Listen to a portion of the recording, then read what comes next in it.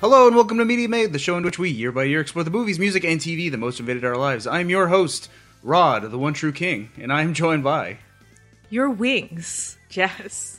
That's the laziest nickname I've ever heard in my life. Well, look here, I forgot that we did the nickname things until about approximately 3 minutes ago, and you're lucky I didn't just use the full-on fanfiction title we've been making fun of. True that. But hey, welcome to Media Made. If you're new to the show, let me explain what we do. So we are doing a movie episode today. The movie is of 1994. What we do is we have gone through a list of every film released in the year 1994, and we've decided which one each of us have watched the most. Not necessarily our favorites, but in this case, it is my favorite movie of 1994. I think Jess, maybe? Yeah, I love this. My movie is definitely my favorite movie of 1994. There you go. So these are our two favorite movies from 1994.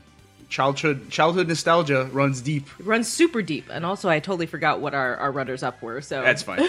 We'll pull those up at the end. Hey, it's a new year. It's 1994.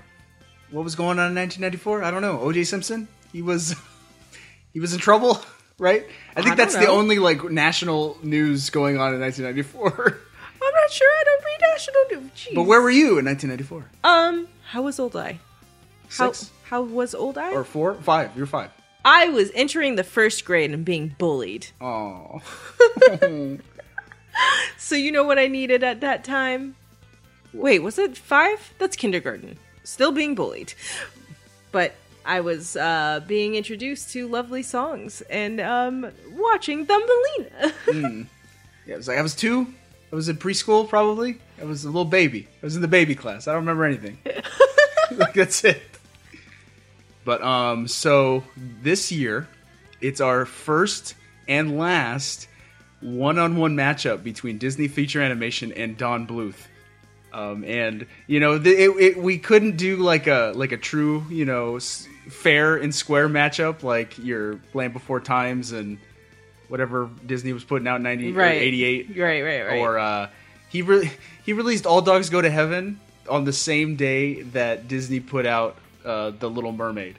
Yeah. You know, I feel like those were a little bit more fair. This year's matchup, it's a mercy killing. Excuse me. You're right. Your movie is worse than mine. Excuse me. You're excused. No. You may leave this table. So we're going to talk about Jess's movie first, and it's going to be difficult for me not to compare it to my movie of the same year because, like, there's leagues difference in terms of quality.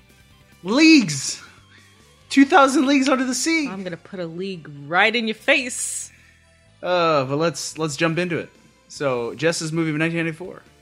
Released March 30th, 1994, featuring the voice talents of Jodie Benson, Gary Imhoff, John Hurt, Gilbert Gottfried, Carol Channing, Joe Lynch, and Chato. Directed by Gary Goldman and Don Bluth. We have Thumbelina. Thumbelina! She's a funny little squirt. Thumbelina! Tiny angel in a skirt. Thumbelina!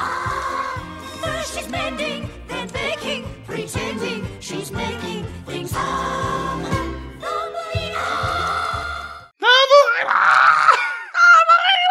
That is the first song in the freaking movie, and it's like this cacophonous, just terrible It's song. not the first song in the movie. It might as well be. But it's not. It's introduced. Oh, it's not technically, but it's the first song about the main character, and it's just like I'm like, really? This is what you're going with? Mm-hmm. Thumbelina. She's a tiny little skirt. That's not the lyric, just so you know. She's an angel in a skirt. tiny little skirt. Yeah. Tell us, what is this movie about, and why did you watch it so much? This movie is about it's the retelling of a classic Dutch Hans. Is it Hans?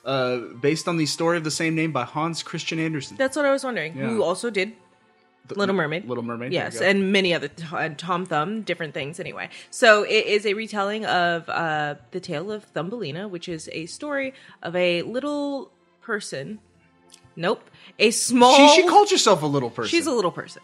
Like a miniature tiny person. She's the size of a thumb. Yeah. Her mom didn't really reach too hard in the naming capacity of her, but she was born out of a flower. I have the clip of the story, like, you know, in classic animation fashion, like, you know, a little book opens up and it tells the basic legend of the story. Right.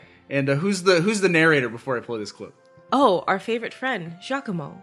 It's a French bird named Giacomo, and he tells us what the story He's a we're getting into. swallow. Is he a swallow? Yes. What does his nationality have to do with any of this? Though I will say all Don Bluth birds have been French thus far. It's true. Henri, Giacomo. Once upon a time, there was a lonely woman who longed to have a child to call her own. One day, she paid a visit to a good witch who gave her a tiny barley corn. Plant it in a flower pot, she says, and see what happens. The woman did as she was told, and by, it began growing until at last. Oh, what a pretty flower. And that flower bloomed into a little tiny girl. Side note, I would let Giacomo read the Yellow Pages to me. He tells a great story with his soft voice. That's true. He has a very ASMR voice. I would let who's the voice actor for him? Could you just read some books and I will buy them on tape? It is Gino Conforti. Good job, Gino Conforti.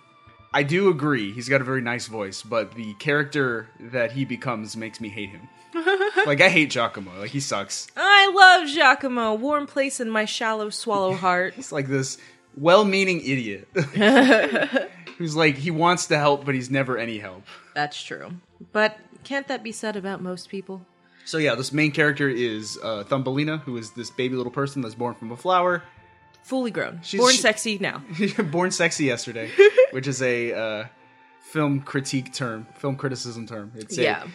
She looks like, a traditional Disney princess or, but she is the size of a thumb. Yes. It's like Honey, We Shrunk the Kids or something. Honey, We Shrunk. Yeah, our kids came out shrunk, honey. But anyway, the tale is about Thumbelina who gets taken from her home and is trying to find her way back. That is the story in a nutshell. Because That's at one point she sleeps in a nutshell. Yeah.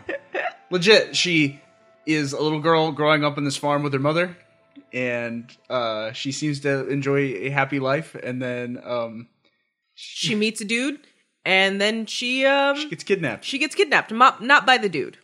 By other people. People, loose term. and at that point, she's taken from home, and she needs to get her way back. Yeah, and it's like that's it. It's a very it's a so retelling simple. of a very classic tale, right? This is very much when is this what happened to Thumbelina in the original fairy tale? Yeah, she gets stolen from her home by frogs. Mm-hmm. Toads. Yes. And she needs to find her way back. There's a little variance, but it's basically that. Yeah, that's the story. When you're adapting a fairy tale, everybody you gotta adapt it and inject character and stuff like that. Because Hans Christian Andersen he didn't mean it to be a good story to It's supposed to be a cautionary tale. Yeah, it's not about identifying this character's flaws and overcoming character flaws and stuff like that. There's no arc for Thumbelina in the fairy tale, and there's no arc of Thumbelina in the movie. Yeah, and we can definitely talk about. Yeah, we'll get into that. But why this movie? I can't.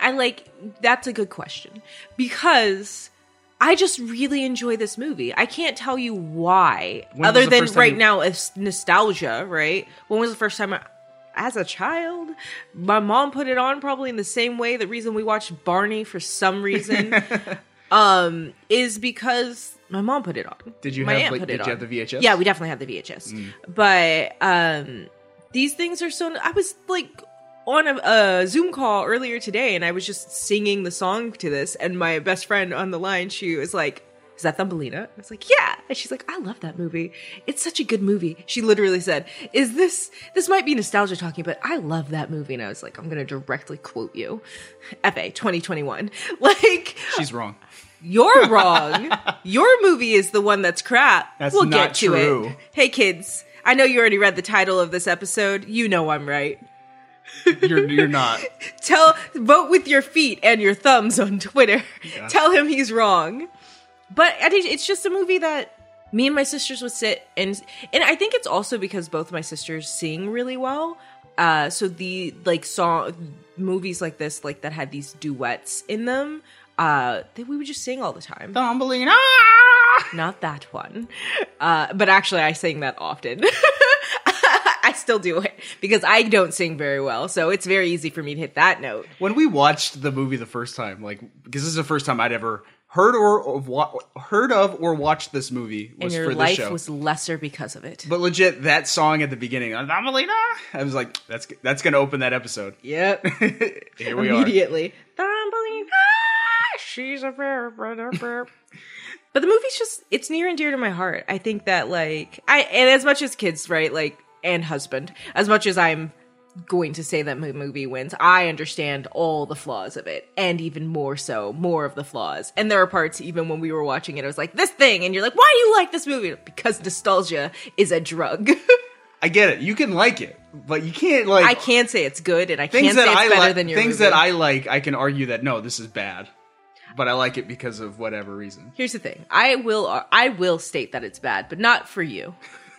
I'm not giving you this. How dare you? I'm not giving you this. I definitely told my friends at book club, I was like, I understand that it's not a better movie than his movie. She's not gonna give me an inch. But I will never say that in good faith to you. So my movie's better. You're not gonna give me a Thumbelina. Nope. Not a thumb, not a Lena. All right, let me talk about how this movie was made. Because we're gonna catch up with our old friend, Don Bluth. Hey, Donnie! Yeah, if you want to hear about Don Bluth's early career, I recommend you listen to our 1986 movies episode where we talked about An American Tail. So, as we talked about in that episode, animator Don Bluth was beating Disney at its own game after a string of successful feature films, due in no small part to his partnership with one Steven Spielberg. Hey, Steve. Yep. The triple threat of An American Tail, The Land Before Time, and All Dogs Go to Heaven buoyed Bluth's studio for the remainder of the 80s. But things took a turn once the 90s rolled around. Yeah. I mentioned that, like, Don Bluth, I think he had a bad track record with business. Yeah. He had a bad business acumen. He would run each new company into the ground. Yep, and then find shadier and shadier financiers, you know? And that's what happened with his move to the 90s. It was like Steven Spielberg and him, they parted ways. And I think having Steven around helped him get the resources he needed to make pretty good animated movies. Yeah. But after that, it's like, you don't got Steven, you don't have all the pull in Hollywood. Yeah. Yeah, it's true. Bluth's 1992 feature, Rockadoodle, was a colossal failure. But I love Rockadoodle. I'm realizing how much of a Don Bluth girl I am. I watched Rockadoodle as a kid. I don't remember it very much. I remember not liking it very much. Chanticleer! Anyway, Don't look at me like that. Anyway, yes, it was a big bomb. It prompted Bluth's financiers at the time, Goldcrest Films, to withdraw their support and prompted the studio to file for bankruptcy. Ooh. Yep. I mean, it's a good movie, though, kids. Just as good as Thumbelina. You had to guess which was better. Thumbelina. Okay. Bluth had 3 films in development at the time of the bankruptcy. 1, A Troll in Central Park. I love that movie! Continue. 2, The Pebble and the Penguin. That movie's okay. And 3, Thumbelina. Yeah. So again, he's got no money at this point. No money's coming in, right? All of he's got a studio in Ireland. That's where all the animation's going on, right? Right. And so it's kind of difficult running a studio out of Ireland with no money coming in, and you've got 3 films in the works. Yeah. It's like, what do we do? And we don't got Steven anymore. Where's Steven? But of course, this wasn't Bluth's first rodeo with bankruptcy. He was able to secure funding from filmmaker John Borman's production company Merlin Films and Hong Kong-based company Media Assets, ensuring the completion of his next 3 pictures. Nice. I'm realizing the more of these words you say, I feel like the daycare that I went to was more of a Bluth home than... Because I feel like I saw a lot of those at daycare. When I was in daycare, we watched a little bit of both. You know, we also watched some Warner Brothers and some Peanuts and other such things. I've never watched Peanuts. I say that now, but if my mom listens to this, she'll be like, incorrect, mother. You didn't watch the Great Pumpkin, Charlie Brown? I did when you made me this past year. No. So production on Thumbelina had officially began in 1991 at Bluth Studio in Dublin, like I said, but work truly began in earnest in early 1992. At the time, A Troll in Central Park was further along in production, but Merlin and Media Assets decided that Thumbelina was more likely to be a commercial success and then pressed for its completion and release first. Okay. So, a lot of what I'm going to say about the animation in this movie, I think, is due to the fact that this movie was rushed.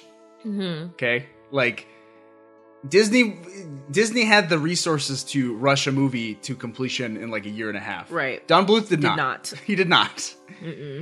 So I was like, that is not ideal. It's not ideal to release a movie in a year and a half. Agreed.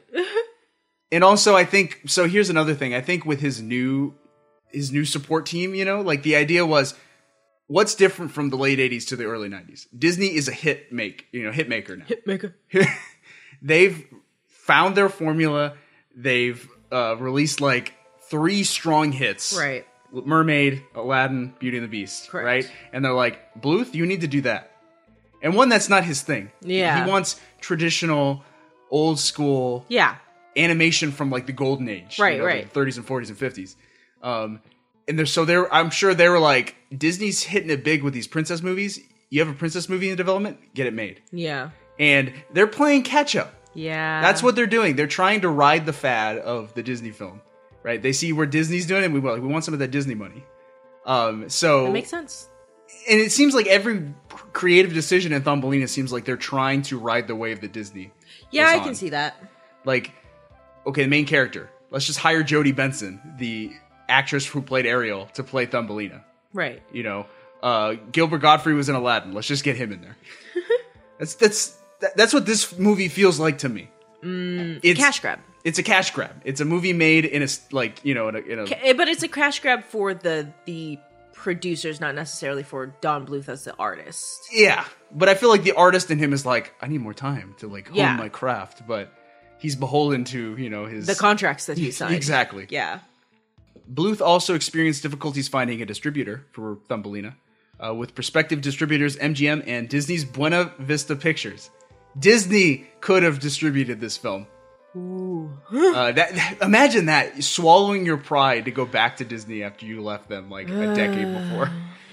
I mean, you got to feed your family. Yeah. Anyway, those 2 distributors declined due to the bankruptcy. Right. Warner Brothers ultimately bought the distribution rights in March '93 and scheduled the release from March '94. So this is Warner Brothers distributed movie. Okay. I mean, I knew that. It went to I think Fox got it at some point, and now Disney has it. Now Disney has it. So this movie was on Disney Plus at one point. It's been taken down, but it'll probably be back one day. Maybe someday. Yeah. If not, Thumbelina so is definitely now on YouTube. Is now legally a Disney princess. She's legally part of the kingdom. She was adopted, just like She married in. like Rockadoodle before it. Thumbelina underwent focus testing to improve its commercial appeal. Like I said, this movie was made to make money. Yeah. I feel like in a very soulless kind of way. Well, So they were like getting kids in there, like, oh yeah, let's focus test this movie to heck, right? which is probably why the first song is just screeching because children would sing that part. Ugh. The film reportedly received higher scores with test screening audiences when Warner Brothers replaced their own logo with that of Disney Pictures. Wow. How sad is that? That's sad. Oh. That's gotta suck. That's a blow. Yeah. Mm. The kids are like, oh, that's the power of the brand right Yeah. there. You know, Brown brand should not be ignored. I was like, business school, if you need to teach students about the power of the brand, there's your answer right there. Yeah. Kids see the Disney logo, they immediately think quality. yeah. They Even if it's overlook not. bad quality. Excuse me, there's no bad quality in this movie. And sprouting from the Warner Brothers deal, Thumbelina was preceded in theaters by an Animaniacs short called I'm Mad. I just thought that was interesting. That is interesting. Why didn't we watch that before we rewatched the movie? Because it didn't seem related very much. You know, like, you obviously didn't see this movie in the theater. No, I obviously did not. So if you went to the theater to see Thumbelina in 1994 and you saw the animated short I'm Mad, let us know. If you remember it, you're definitely older than us. And that is how Thumbelina was made. It was made in haste. Well, Not only that, Thumbelina and A Troll in Central Park both released in 94. oh wow. They literally did double duty. Ooh. Yep. I mean, I know you didn't really have money, but I really hope you paid your animators well for that kind of mess. That's yikes. That's rough. So, yeah, there are 2 Don Bluth movies released in 94. All right. Don't do that. Don't do that. Anyway, let's jump into Thumbelina. Okay. So, let's talk about the main character. Who's that? Thumbelina. Thumbelina. Oh, okay. Wait. Thumbelina! Describe Thumbelina for us, please. Other She's than short. she's tiny. Small, Dutch, long, Are they Dutch? blonde, brown hair, clogs, blue dress.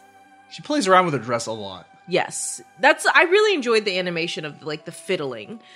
She fiddles a lot with Yeah. like her hair, with dress, with things in her hand, and it looks very like natural. That cloth simulation. I was gonna say, so I guess we could just talk about the animation for a little bit. Like, Don Bluth is always really good at animating people, right? Natural, smooth movements of people. So Thumbelina looks great. There are like scenes where she's like in that opening song with the chickens, you know, and like all the farm animals, like I don't know, messing around with it and Yeah. stuff. Like she's like hopping around and like tripping, and she seems very clumsy because she's so tiny. Yeah, And all that stuff looked great. it does. There's a lot of like great facial animations. yeah. Her and her love interest. Do I have an Cornelius? I do have Cornelius. This is a long clip because it's introducing Cornelius, the love interest, and his bravado. I'm Cornelius. Cornelius. Well, that's a funny name. Oh, I mean, it's perfect. Tell me about the fairy court. Is there a prince? Yes? He must be terribly handsome, Oh, he is. It's him. strong and brave. None like him. I would love to meet the prince. Oh, I'll tell him. Oh, thank you. Oh, you're welcome. And then they almost kiss. And they've known each other 2 minutes, and they've only known their names 40 seconds. That is a 40-second clip. I was like, "You guys want to get a room or something? Like, They're in a room. do you guys want us to leave?" Because they were like eating each other at this. Like, they were so close to kissing. Like, it's very uncomfortable. But I was gonna say, when they're speaking to each other, like their facial expressions are like very. Yeah, you can Detailed. read what they're feeling. Yeah, so that's done very well. Yeah. From an animation perspective. But I feel like the rest of the look of the film is just too old school. I'm down with traditional animation. I like all those classic Disney films from the 30s Right. and 40s and 50s. But I think if you're gonna go with that style, you gotta put everything behind it. It can't be made in a year and a half. You can't cut corners with it, because if you fall short, you just look outdated. Yeah. So a lot of the backgrounds and the the scenery and stuff like that just looks too flat and boring. Like, there's no It deep. looks a little bit like wallpaper in a Yeah, vintage home. it's very painterly. Like, I'm down with some painterly animation, but it's very flat. It's not very detailed. Nothing's moving. Compared to my movie of '94, where you get this sweeping shot of nature, right? And you could they're simulating, camera focal lengths and lenses and stuff like that. This movie's just like flat. On the flip side, you could say, because of this classic, this moment where you see what the classic artistry is, that in itself is an achievement to be continuing to do during this time where people are starting to move into CG and stuff. So No, I'm okay with it, but I feel like there's a few things. If you're going to go that direction, you need to do two things. It has to be like outstandingly good. It has to like really show the benefits of traditional hand-drawn animation Right. from the golden age period. This movie does not do that. And that's not his fault, right? Like, I feel It's like not. He definitely would have taken the time to do it and not put it out this year, and would have like really but it was very much like the Thief and the Cobbler situation. It Yeah. was taken from him. That's why I'm not saying this is all on Don Bluth. This is not his fault. I'm saying that the decisions made, all of the creative decisions, all of the business decisions, Made this movie suffer. yes. Yeah. The final product. Yeah. I was also going to say, like, I think it's good to flex those old school Muscles. traditions when the industry is in a slump, like in the 80s, right? That's why the Secret of NIMH and American Tail, that's why those movies were so successful, is because they were like bright lights in a really crappy animation slump. Yeah. Right? Like, I get that.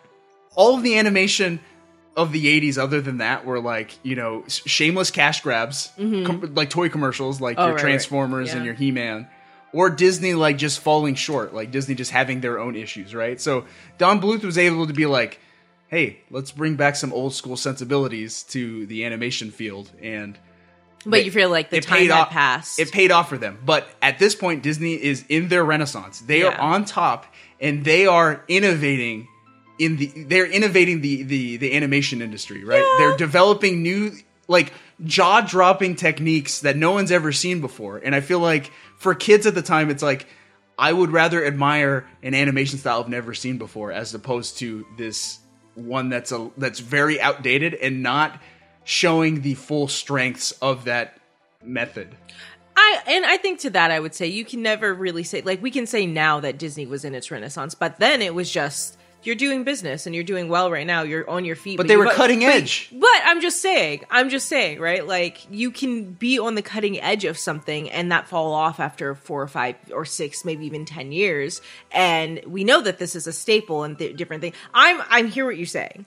But as I said, I'm going to fight you this episode. But, like, there's no way, like, looking back now, right? Like, this was 30 years ago, math.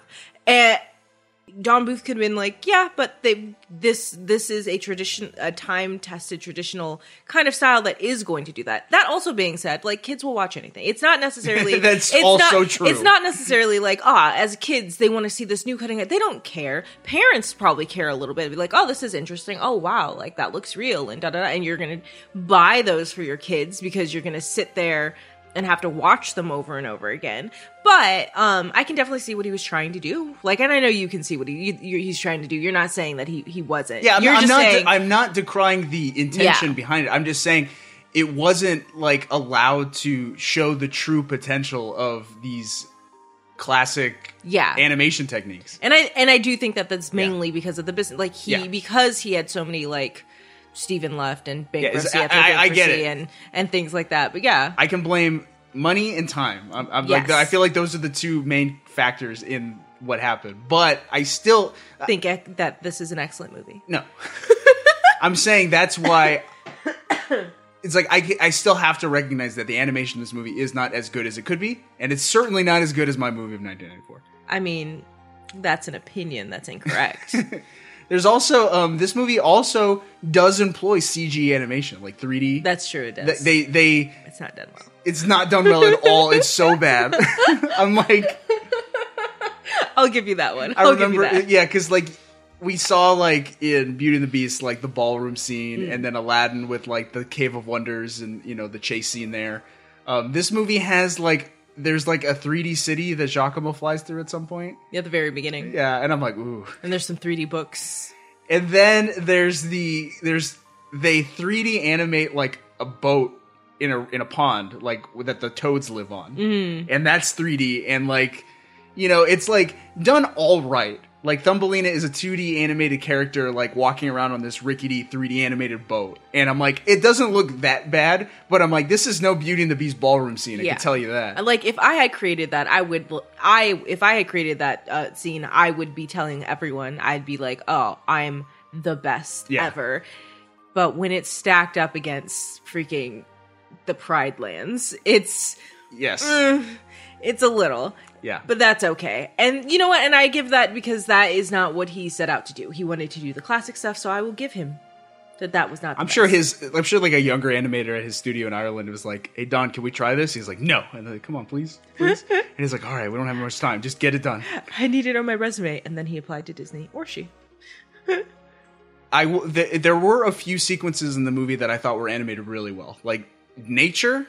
Like I said, the people in nature are animated very, very well. Yeah. The shot of the flower that opens to reveal Thumbelina at the very beginning of the movie looks gorgeous. Yeah. And I'm like, that's the strength of classic Golden Age animation. Mm-hmm. Like it felt like Fantasia. Yeah. You know, like this is beautiful, gorgeous shot of nature happening. And then there are sequences where the seasons change from like summer to fall and To winter and fall like, to winter. Like frost starts creeping on Yeah. things and So like leaves would fall and snow would fall and all that stuff looked really cool. Yeah. So I see the effort there and I appreciate that. So it's not all bad animation. I'm just saying that compared to what Disney was offering, this movie is just like, no man, there's like beautiful. leagues difference. yeah, and Disney, it's okay. You'll be on our level someday. Yeah. I'm just like, I think honestly, like, I'm like, if in the mid 2000s, right, when Disney was like, kind of, they had another low point and they were, you know, like, they were releasing like Home on the Range and Chicken Little, right? Like just garbage. If someone had come out with if Don Bluth had said, now's the time to strike, and he released a traditional 2D animated film done in that classic style and at that time, it could have been a hit, or it could have been like a cult hit at least. Yeah. People could, like with the proper resources and time, people could have been like, "Oh my gosh, this is a breath of fresh air." But not in 1994 when Disney is about to release the highest grossing animated film of all time. Yeah. Nah. Anyway, let's talk story, I guess. So I guess. So Thumbelina is, I guess, set up to be like the traditional Disney princess, I think it's or just like the a- princess archetype, right? Yeah, the traditional. Maiden. I don't want to call it Bildungsroman because it's not at all character wise. No, no. But I think it's a story, a traditional lost and found story. Like that's it. That's Yeah. what I would call it. I wouldn't even call it a princess tale. Like yeah, she becomes a princess at the end because she marries a prince, but that like the roots of it is a child is lost trying to find their way home, it's which like is what stories like classic literature is. It isn't about becoming a princess. It's usually about like stay out of the forest, you will die, or don't talk to strangers, they'll eat you. Don't go gallivanting with young boys you don't know. Yeah, It'll only lead to trouble. it'll only lead to trouble and an unwanted pregnancy. Yes. Honor your virginity above all else. But yeah, like Thumbelina, she's not even a heroine. No. Like, I'll get into a little bit, like, with her character, but, like, Thumbelina doesn't do anything. Things happen to her. Yes, she is a very passive character. Right. Like, she has very little agency throughout the entire movie. Okay. Even when she's given an opportunity to, like, do something, like, oh, I'm in a bad situation. Let me try to get out of it. Nope, not really. She relies on other people and cries and, like, just kind of, like, either lives with it or just kind of like, oh, there's nothing I could do. Oh. Very much Sarah from Yeah. It's so unfair. To that end, I have like two clips that like I feel like the movie at the beginning was trying to set up like this is what Thumbelina wants. Like there is an I Want song. We'll talk about that in a second. But it's like this is what Thumbelina wants in life. So like as a viewer, I'm expected to think, okay, these are the two things that These are she the will- goals. These are the goals, right? Do you remember what those two things are? One's a Meet little people that are her size yes. and get married. Yeah. I wish I were big. Oh, no, Thumbelina. No. Don't ever wish to be anything but what you are. Now, Is that good advice? be true to your heart? But is it good advice? Don't ever wish to be other than exactly what you are. I think it's Dependent on me. in some respects, yeah. If it's like if it's a I don't know, like for Thumbelina, it's just a physical existence. It's like who she is she's a tiny person, right? I mean, for her, it's just like I wish I was big. Well, right? honey, that's never gonna happen. So get over it.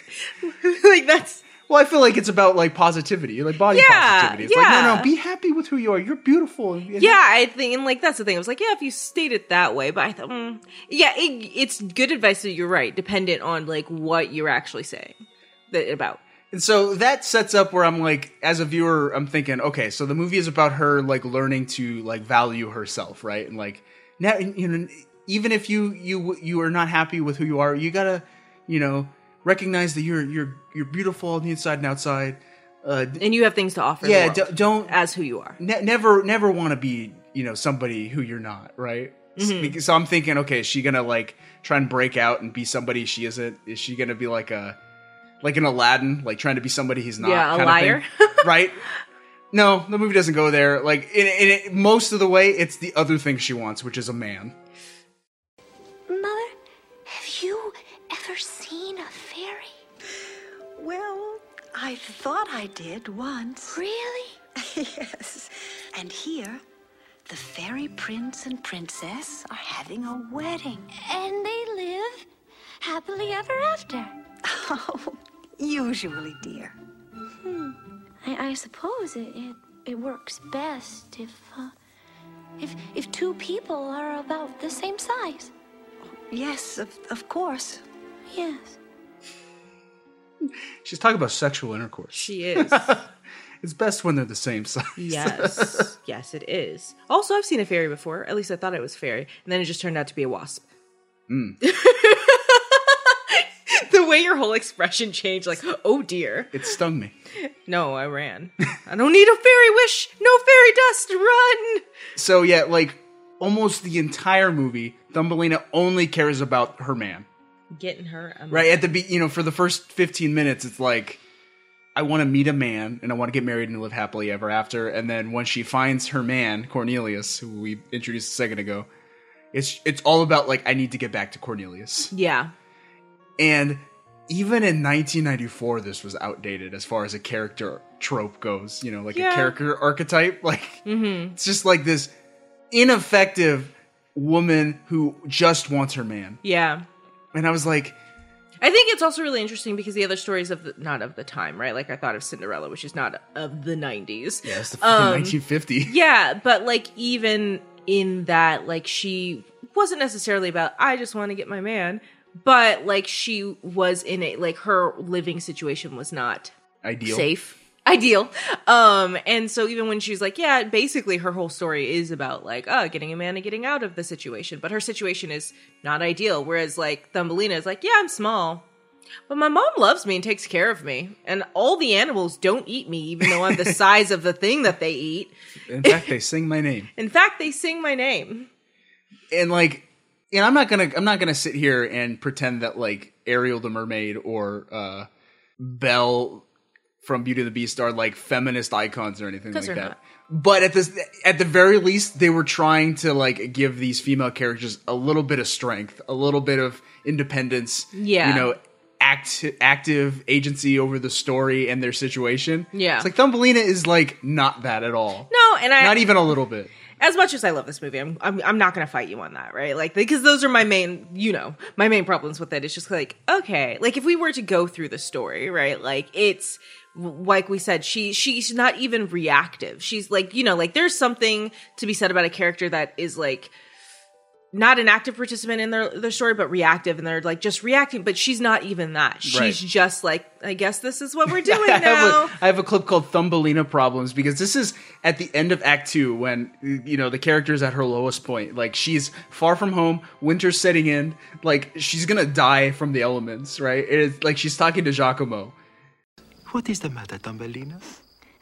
I'm cold, I'm lost, and I'm hungry. And the beetle says I'm ugly. She doesn't do anything about any of those things. She just sits there in the cold and waits to die. Yep. And I'm like, what is this? What indeed? Thumbelina, do something. Yes. Find some food. Do something. Learn to cook. I'm just saying, even in that fan fiction that we didn't read, but I read the title, that was a proactive decision that she made just by the title. Yeah, and so she's just like down in the dumps, and I'm just like, Toots, get it together. Don't say toots. Yeah, she's not a role model. No. She's not. And I'm like, Giacomo also is like, Giacomo, help this poor, helpless thing. He was pretty helpful that one time. He was just like, okay, but he didn't address the cold, the hungry, or the lost part. He only addressed the beautiful part. Somebody called me ugly. Like, okay, well, does the prince think you're beautiful? Yeah, he does. Then it doesn't matter what the beetle thinks. I guess you're right. It's like, Thumbelina, every character that's encountered you in the last hour and a half has thought you were beautiful. The one that didn't. Also, Giacomo, could you feed her? Right. Giacomo, there's like lots of things. Like when Giacomo first meets her, we're like, he like helps her, but also almost accidentally drowns her. And then at this point, and then he goes off and he's doing his own side story thing. And then when he meets her here, she's like, I'm hungry and I'm cold and I want to go home. And he's like, oh, let's hug for a bit. And then they're doing more things. And then towards the end of the movie, he's like, hey, I found the thing that we were looking for. Get on my back. I'll fly you there. What? Why didn't you, before when I was drunk, why? This is a freaking Gandalf situation. It's like, we could have flown all the whole time? You're a bird. Fly me home. I only weigh 3 ounces. Fly me home. You would carry sticks that are heavier than me to build a nest. If Thumbelina was smarter, she would have said like, hey, you're a bird. Fly me home. Yeah, but she's an angel in a skirt. You know, I remember having a conversation with a friend of ours quite a few years ago, and I mentioned that I like Disney movies, right? And she said that she didn't like Disney movies and probably wouldn't let her children watch them because they establish poor role models for children, right? And she cited Disney princesses as people who, you know, are in bad situations and their situations are magically fixed because of a man, right? And it's like, it teaches children that, like, no. One day your things will get better for you as long as you find a man, right? Yeah, as long as you're in a relationship. Yeah, and so I was like, okay, I could understand to an extent that stance on certain Disney princesses, right? But I'm like, in a lot of ways, they're, at least in the 90s forward, they did try to make those female characters more empowering on their own. Thumbelina is the exact character this friend was worried about. Yeah. It's like, no young girl should look to Thumbelina as an example of how to live your life. I would wear her dress, though. But yeah, I wouldn't take any other advice from her. Should get Thumbelina, man. All right, well, let's talk about her adventures, right? Oh, no, wait, let me play our I Want song. Yeah. Hey kids, we have like a plan for this episode, but we have not. We are just talking at this point, so we'll see if we get to the points that we want to or not. We've talked a bit about. Yeah. We're getting there. This is a free-form episode, ladies and gentlemen. There's a lot to unpack. All right, so let's talk about her I Want song. Soon is her I Want song, and of course, what does Thumbelina want? She wants a man.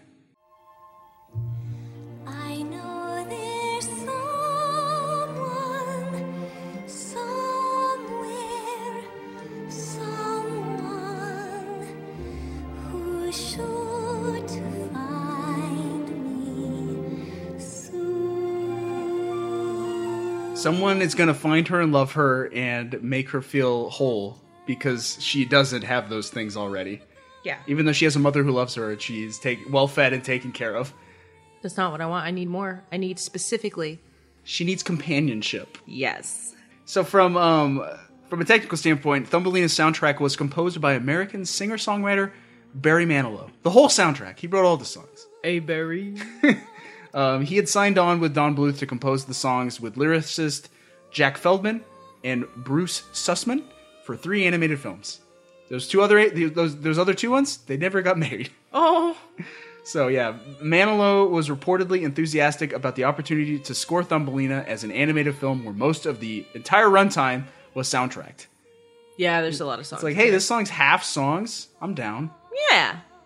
And I was like, that's some forward thinking on the Bluth Company because even up to this point, Disney hadn't really like put all of their investment into one singer-songwriter who was going to like basically form the entire soundtrack. Until this year with My Movie of 94. Yeah. But before this, it was like parallel thought. They both did it at the exact same time. You know? So I feel like that's not Don Bluth trying to catch up to Disney. That's, him being on the cutting edge of this specific part. Right. Barry Manilow, I can't name a Barry Manilow song, but that's a name I recognize. I'm going to tell my mom that. Does she like Barry Manilow? No. I feel like I might be wrong on this. I'm thinking of Wayne Newton. Never mind. I was like, Barry Manilow might be like one of those Vegas guys. He has like a residency. Yeah. I don't know. Are you a fan of Barry Manilow? Let us know. But yeah, what are your thoughts on the songs of this movie? I love the songs. Here's the thing. I think that when you look at the lyrics of these songs, there's especially depending on the songs, it's like, okay, I guess. But I think they're composed so well, and they like fit so well with the vocal artists that are singing them. So in general, most of the songs I will just sing along with, or I'll sing randomly by myself. So they stick with me a lot. And so I enjoy them. And I know, again, right, it's like that nostalgia thing, but there's just... I think the songs... It's not that they're catchy. It's just that they're like melodic? It's just that they're How?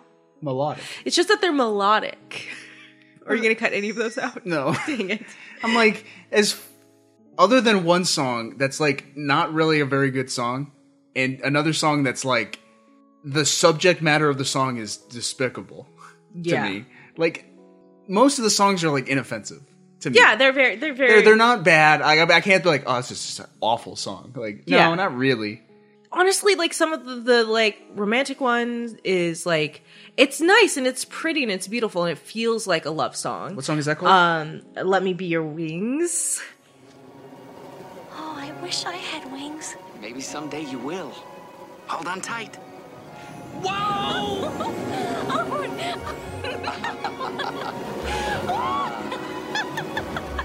Let me show you the world. No. Let me be your only love.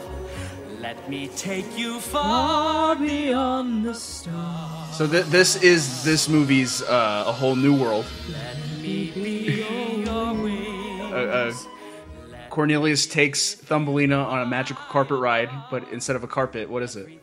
A bumblebee. How dare you tell me to stop singing? How dare you? We gotta talk about this. I can talk and sing at the same time. No. Yes, I can. And yeah, this song's not bad. This was the big hit. Mm-hmm. This is the one that plays over the credits with the Barry Manilow duet. You know, yeah. Like, never let you fall. Like, it's a really pretty duet. It's a really, like, if you just put it on, it's very unoffensive, but it's also just, it feels like an affectionate song. Yeah. There's one portion of the song that I'm like, I don't like that, but otherwise it's nice. It's like really, like, yeah, she's gonna come in and sing the next verse right now, and it's just pleasant and pleasing. Anything at all. Every day I'll take you higher, and I'll never let you fall. You will be my wings. Be your wings. Get ready for us. And I think just Jodie has like yeah. a beautiful, like, wonderful voice. So it's just, if you're gonna cast Jodie Benson, let her sing. yes. So it's like they found a winner there. Yeah, and there's just something about it that just makes me think of, like, well, it's also because the animation is stuck in my head, but like slow dancing, it just makes me think of like a very classic, like, and I love it. It reminds me of Sleeping Beauties, you know, like I know you, we've danced with you once upon a dream, whatever that song is. Okay, got it. You know the song. I'm talking. It's just you went for a second. It felt a very different song. Either way, it sounded like your Sleeping Beauty or your Cinderellas, and they were like, you know, dancing in this like otherworldly setting. Yeah. And I will say the other song that sounds like this to me, it's later on, but like from Anastasia. Once Upon a December. Like, it has the same feel to me. It doesn't sound the same at all. But, like, it just has that very, like, again, nostalgic but quiet feel. Yeah. It is great. And so, like, I think the songs have great feeling. And that's the thing that draws me to them. Even the songs that are the antagonists, there's a couple of antagonists. There's not, like, a villain. But, like, the On the Road song is funny. I mean, it's a little, like, something... when you read the lyrics, it's funny. Not when you're watching it and it's like, oh, this is a lot of people like saying it's funny because accents. It's not that. But lyrically, it's like amusing. It's an amusing song. Let me close out the Let Me Be Your Wings and open up the On the Road for everybody. So Let Me Be Your Wings, they have the magical carpet ride. Mm-hmm. And then they come back and Cornelius is like, I'm going to marry that girl. Yeah, I'll be back tomorrow to marry you. But on his whole trek when he was like out showing her the wilds of Dutchland, I think it's France. it's probably France or Dutchland. Giacomo lives in Notre Dame. Okay, but birds are like they can fly anywhere. So all of this to be said, and he's the only one with a French accent. Anyway, but so while he's out, while they're out on this like wonderful dancing thing, they catch the eye of a traveling band of toads that are a family, and one of the toads is like, I like that person, and one of them is like, we can make money off of her. So she follows them home when Cornelius drops off Thumbelina and then kidnaps Thumbelina. The toads kidnap Thumbelina while she's asleep. Yes. It's almost as if like if Aladdin and Jasmine, when they went on A Whole New World, they like waved to a dude in Egypt who's like carving the Sphinx, right? Imagine if that dude saw Jasmine and was like, I am fully in love with that woman. I'm going to travel to Agrabah and kidnap her in the night. That's exactly that's what's happened in Thumbelina. So yes, Thumbelina wakes up the next morning and she's now on a barge with some toads. And one of the toads is voiced by Charo. Charo! Buenos dias. I hope you sleep very, very good. Huh? Oh, who are you? Nosotros? We are the very happy family singers de España. These are my sons, Mozo, Gringo, and Grande. We are very rich and famous. Rich and famous? Oh. Sí, mucho. I bring you here to become famous singer like me. Oh, goodbye. I just caught it right there because I thought that was funny. Oh, goodbye. It's just like when you're out on the street and someone's like, hey, do you want to talk about my Lord and Savior Jesus Christ? Okay, bye. Oh, okay, bye. So it's like Charo here is like, Thumbelina, you're going to help us become rich and famous because you have a good voice. Yes. She's doing this because she wants money. Right. And her son Grande is like full, like he is like thirsty for Thumbelina. Oh yeah, he likes him some Thumbelina. Ooh, that was a dangerous pause. And so Charo, that's not her name. What do you Mrs. Toad. His character's name is Mrs. Yeah. Toad? It is Mrs. Toad. So Mrs. Toad, to convince Thumbelina to join their traveling troupe, sings to her and then gets Thumbelina to sing along. Yeah. So let's get that started. What things? The scrubbings and the washings and the noses with the drippings and the sopas always boiling. The panes and windows falling with the diapers changing with the roof cheese leaking and the enchilada spoiling. I don't know what the heck she's talking about. Did you know how to do these things? I can explain it to you. You have to do these things, or does the very thought of it make you wince? I thought so. Then, don't marry the prince. Oh dear. Oh You dear. sing, hey? You become big star like me. We make big money. So basically, like, Thumbelina wakes up in a strange place because she's been kidnapped. And she's like, oh, I gotta go now. I'm gonna go back home. A prince is waiting to marry me. And this woman is like, do you really want to do that? Yes.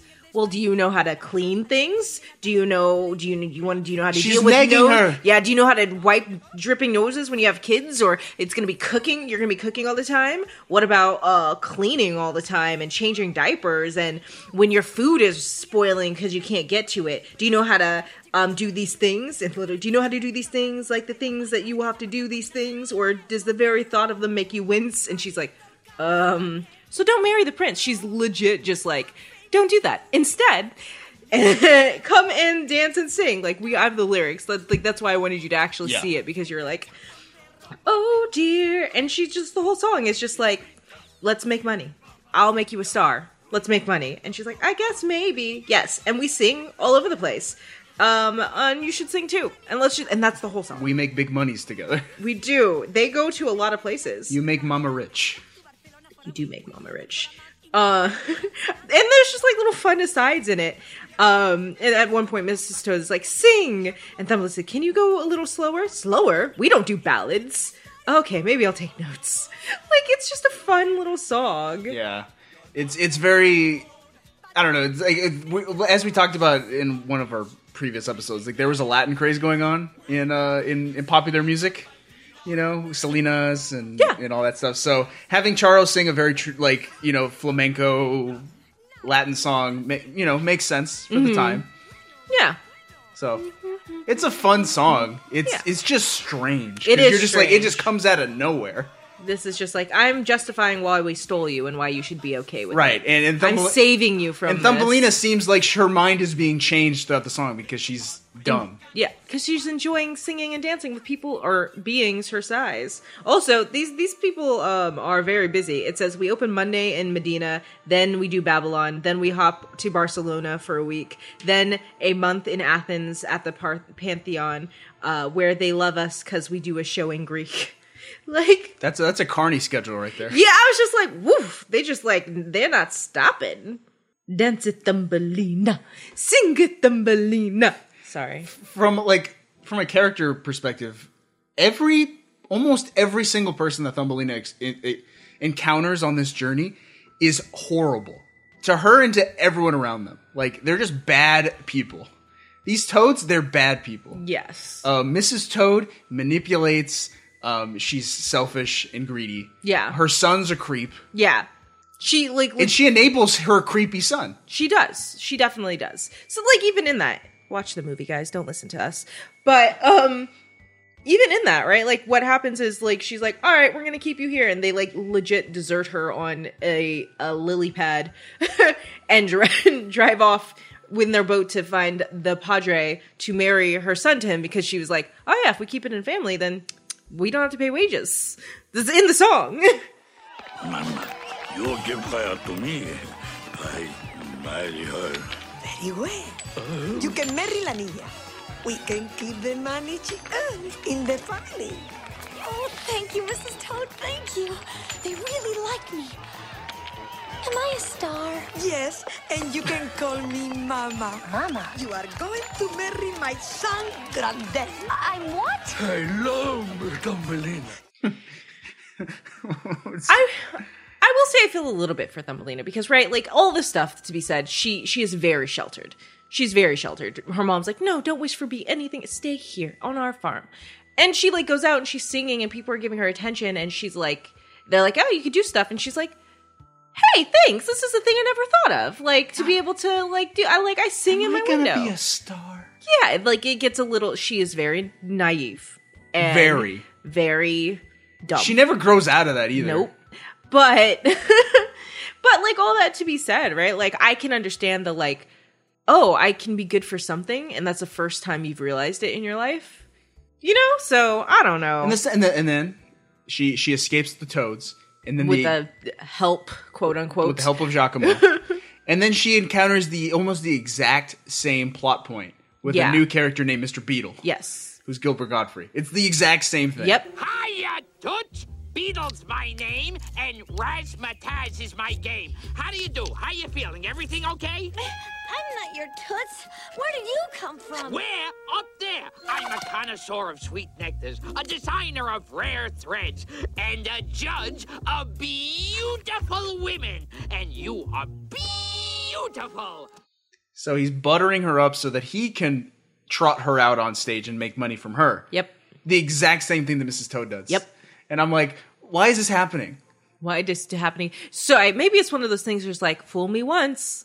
Shame on you. Fool me twice. Shame on... That's the story, kids. Like, don't fall for the same thing twice. But in, again, her defense here, she was like, I want to go home. And then literally gets picked up and kidnapped again. Because she sucks. Because she has no agency. No, she has no agency. And she was never taught how to... her mom did everything for her. These are things that I can And by that point, she escapes the Beetle situation. Mm-hmm. Again, there's a whole nother dance number. Yeah. Where she sings in front of Beetles. And then he calls her ugly and she goes and cries about it. And then she curls up in a shoe to die in the snow. She does. Like, that's exactly what happened. She curls up in a shoe to die. But somebody finds her and helps her out. And that is the worst character in the movie, Mrs. Field Mouse. Where am I? In my kitchen. I'm Miss Fieldmouse, and we are snug and safe underground.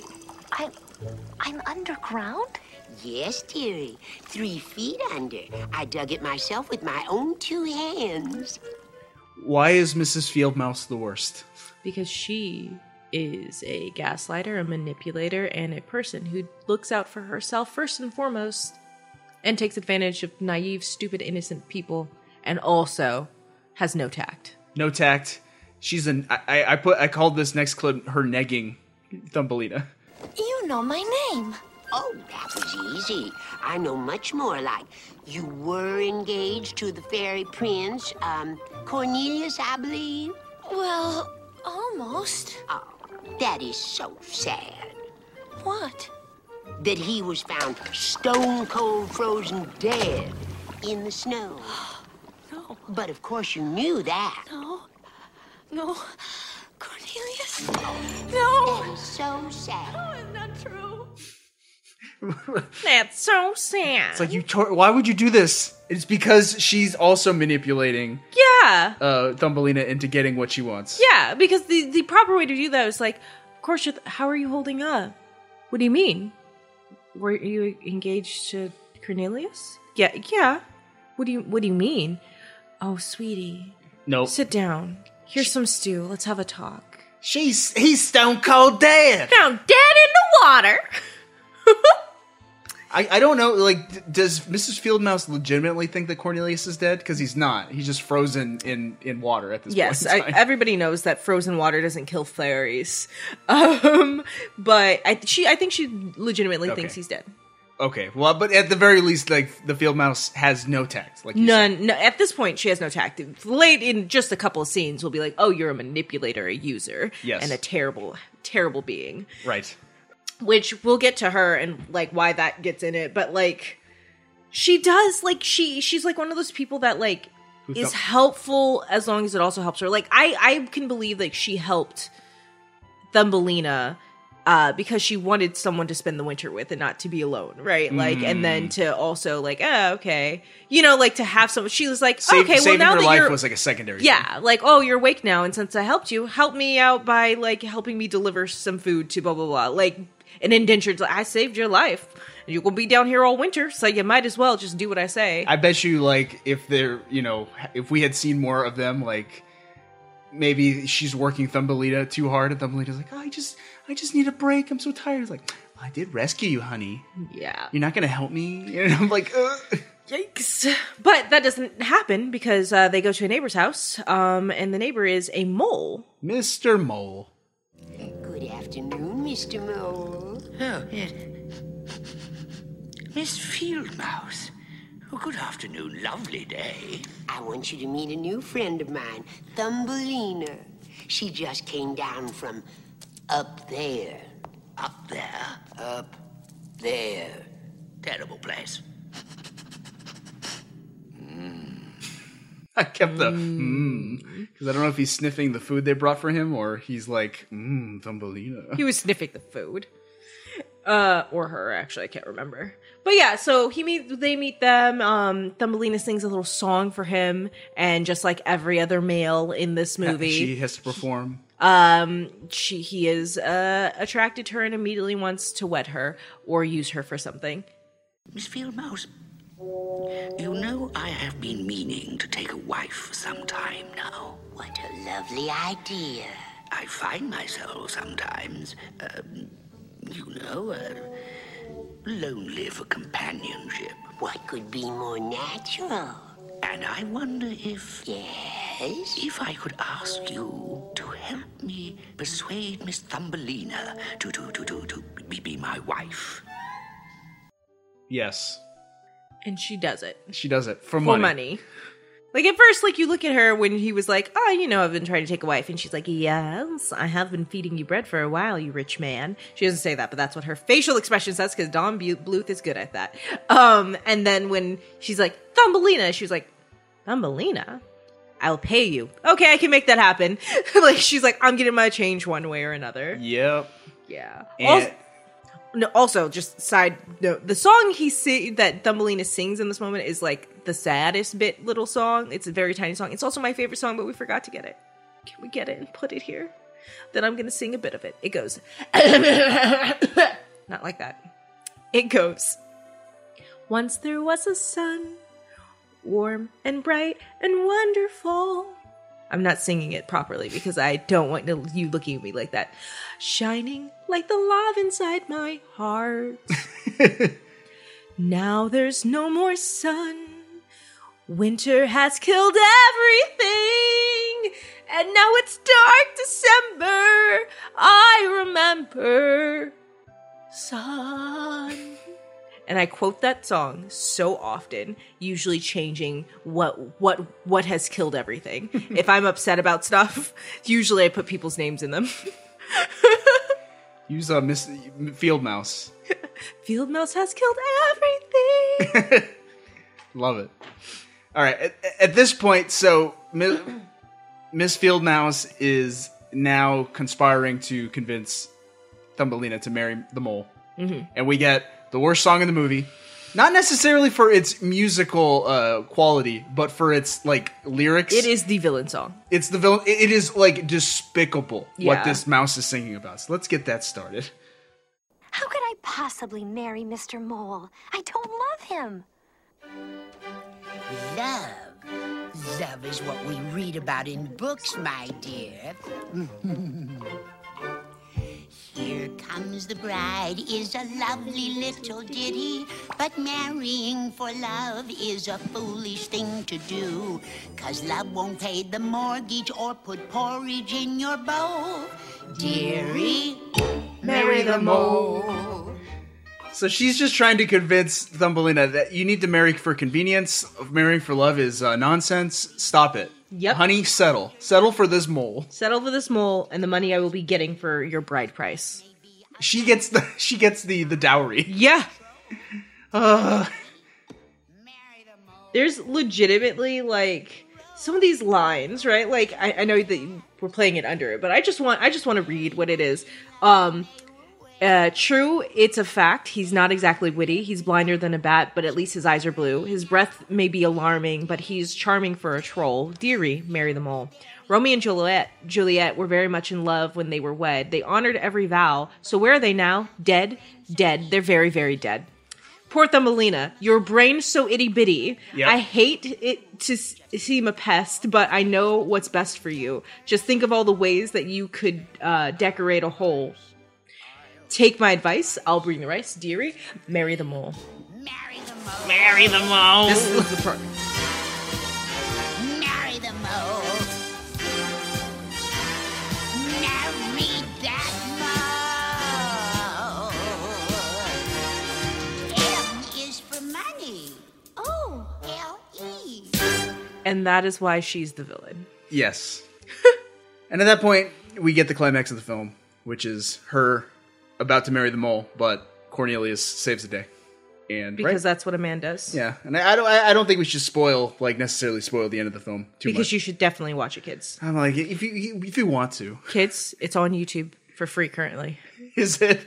Yes, it's currently for free on YouTube. There you go. As of this recording. And you can also rent it on YouTube. Disney owns the dang movie and they don't care enough to remove it from YouTube, so that just goes to show something about it.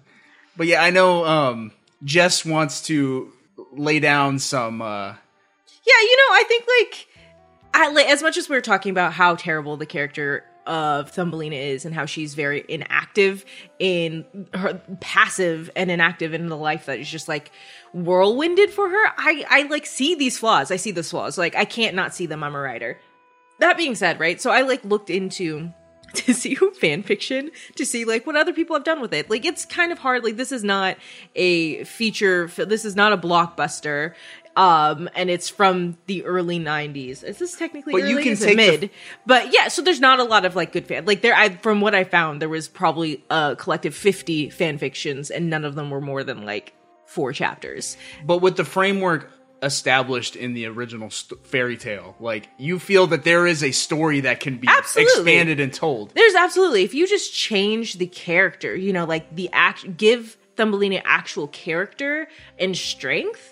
This is such an interesting tale. I really love it. I would love to, see a good rewrite of this, or even like take that on myself, right? Like of figuring out like what this would look like, these plot points would look like with a woman that has an understanding that she should have agency over her life, right? Like these multiple kidnappings, what does that look like? You know, like how does she react when someone calls her ugly? Stab them in the eye, possibly?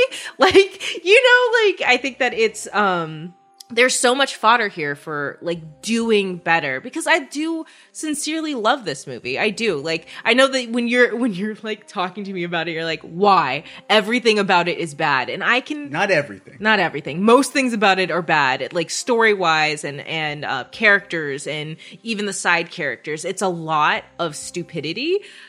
I get it. But like, I love it so much. And I know that there is like stuff in there that can be improved. And I don't disagree with you. I'm thinking like the best stories of like a fish out of water story where a main character is taken from their home and dropped into a setting or a new environment that they've never, been before, and like having to adapt and survive. Yeah. Everything from like Wizard of Oz to Alice in Wonderland to freaking Labyrinth, right? And it's like some of those did it better than others, but at the very least those characters have agency. Yeah. And they at least try. Yeah. And I think that that's what this needs. Like, and they grow over the course of their journey. That's Thumbelina's biggest failing, is Thumbelina doesn't learn or change anything. Yeah. She doesn't grow. Yeah. Physically, or she grows wings. She grows wings. She grows wings at the end, and that's about it. It's like, that's not a character trait. Well, then she's more of an angel in a skirt. Ugh. But otherwise, that's Thumbelina. That is Thumbelina. I assume is a recommend from you. Absolutely. Kids watch it. Watch it. It's so good. I can't recommend this. Like, I wouldn't recommend this to people with kids either. I'm like, you have a little girl I wouldn't put it on for a little girl. Would you put it on for a little boy? No. No one. Sorry. That's just my opinion. Would you put it on if your cat was home and they just wanted to watch something? No. I don't want to waste electricity for a cat. Excuse me, Ampersand wants to watch it. Let Ampersand watch the movie. No. Fine. Let's talk about how this movie was received. Thumbelina was a box office bomb, grossing only $17 million against its $28 million budget. Yikes. Yeah, all that focus testing for nothing. I mean, yeah, that sucks. Yep. Its critical reception was equally poor. I got a quote from Film Freak Central. The film is for very young children and people in comas. Excuse me, Film Freak. I am neither of those things. It's for me. Grandpa Ebert put it a little bit more eloquently. I didn't much care for two reasons. Thumbelina's woe is me act gets old real fast, and I couldn't care less about her matrimonial prospects. He concluded his review by saying, quote, "It is difficult to imagine anyone over the age of 12 finding much to enjoy in Thumbelina." I named several things I enjoy, Grandpa Ebert. And the Apollo Guide said, "A little more Thumbelina spunkiness would have gone a long way toward making this a more compelling story for kids, and especially for grown-ups." Fair. I can't denounce that. We need more spunk. We do need Spunkalina. more spunk. No. No. No. No.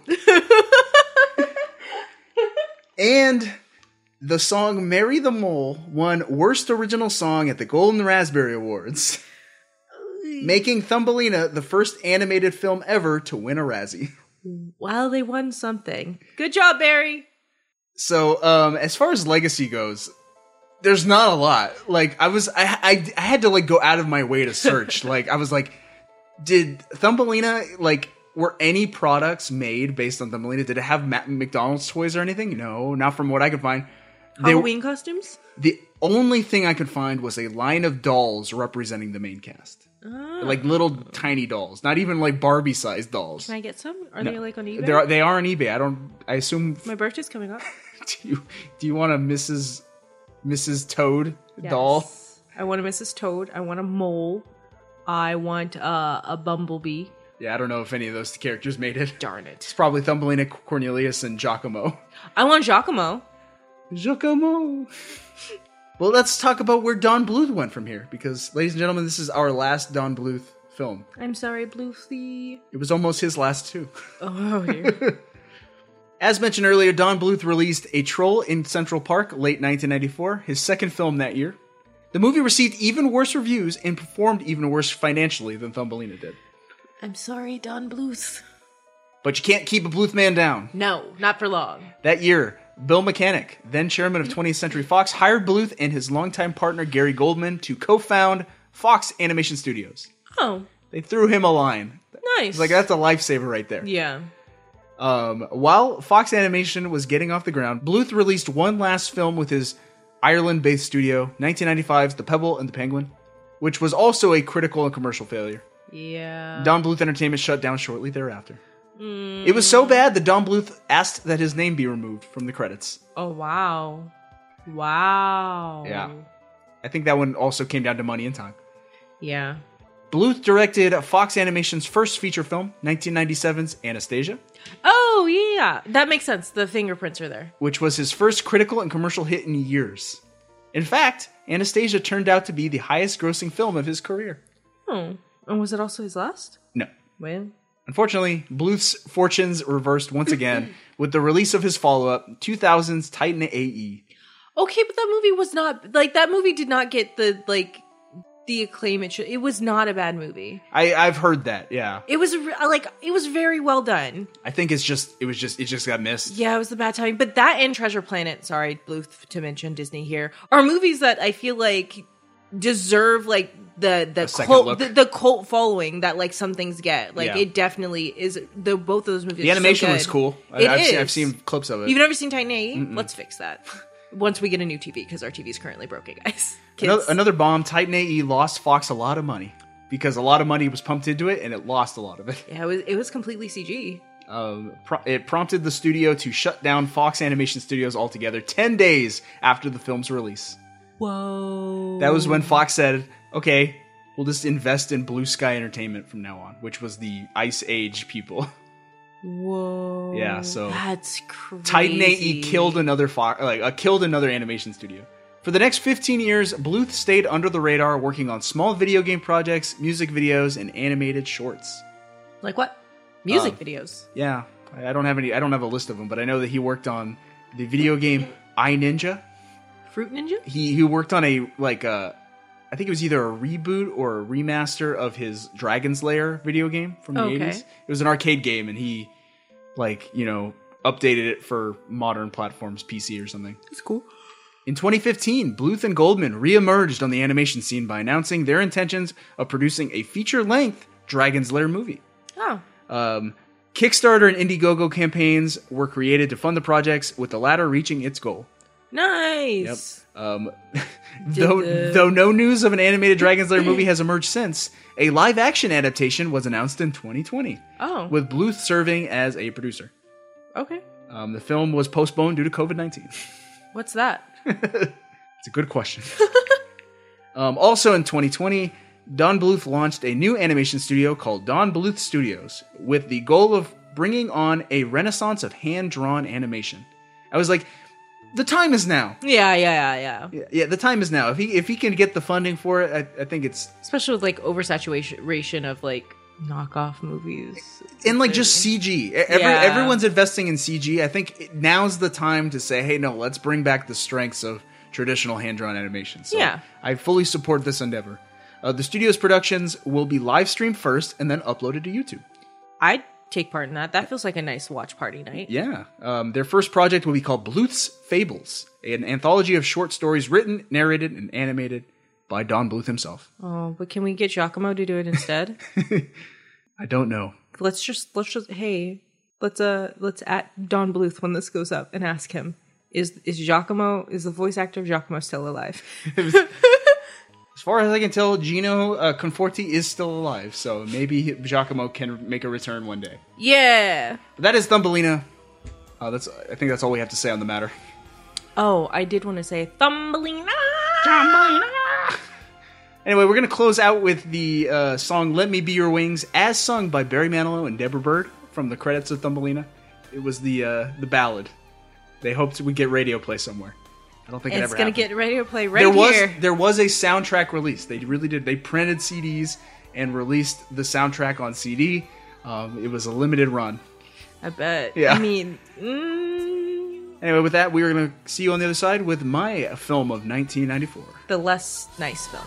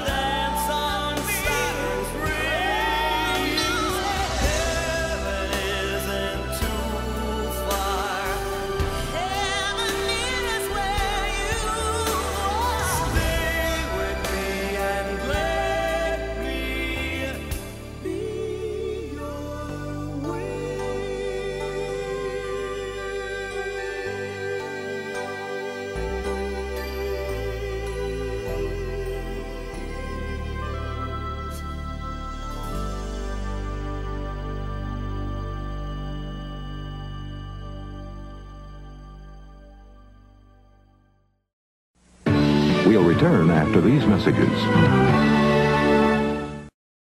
Warner Brothers Family Entertainment presents Thumbelina. Share the magic. Sing the songs. And experience the masterpiece that truly is a small wonder. Am I a star? In a world brought to life by the music of Barry Manilow and the imagination of Don Bluth. Hans Christian Andersen's Thumbelina, rated G. Plus, Steven Spielberg's new Animaniac short, I'm Mad, rated G. Both start Wednesday, March 30th.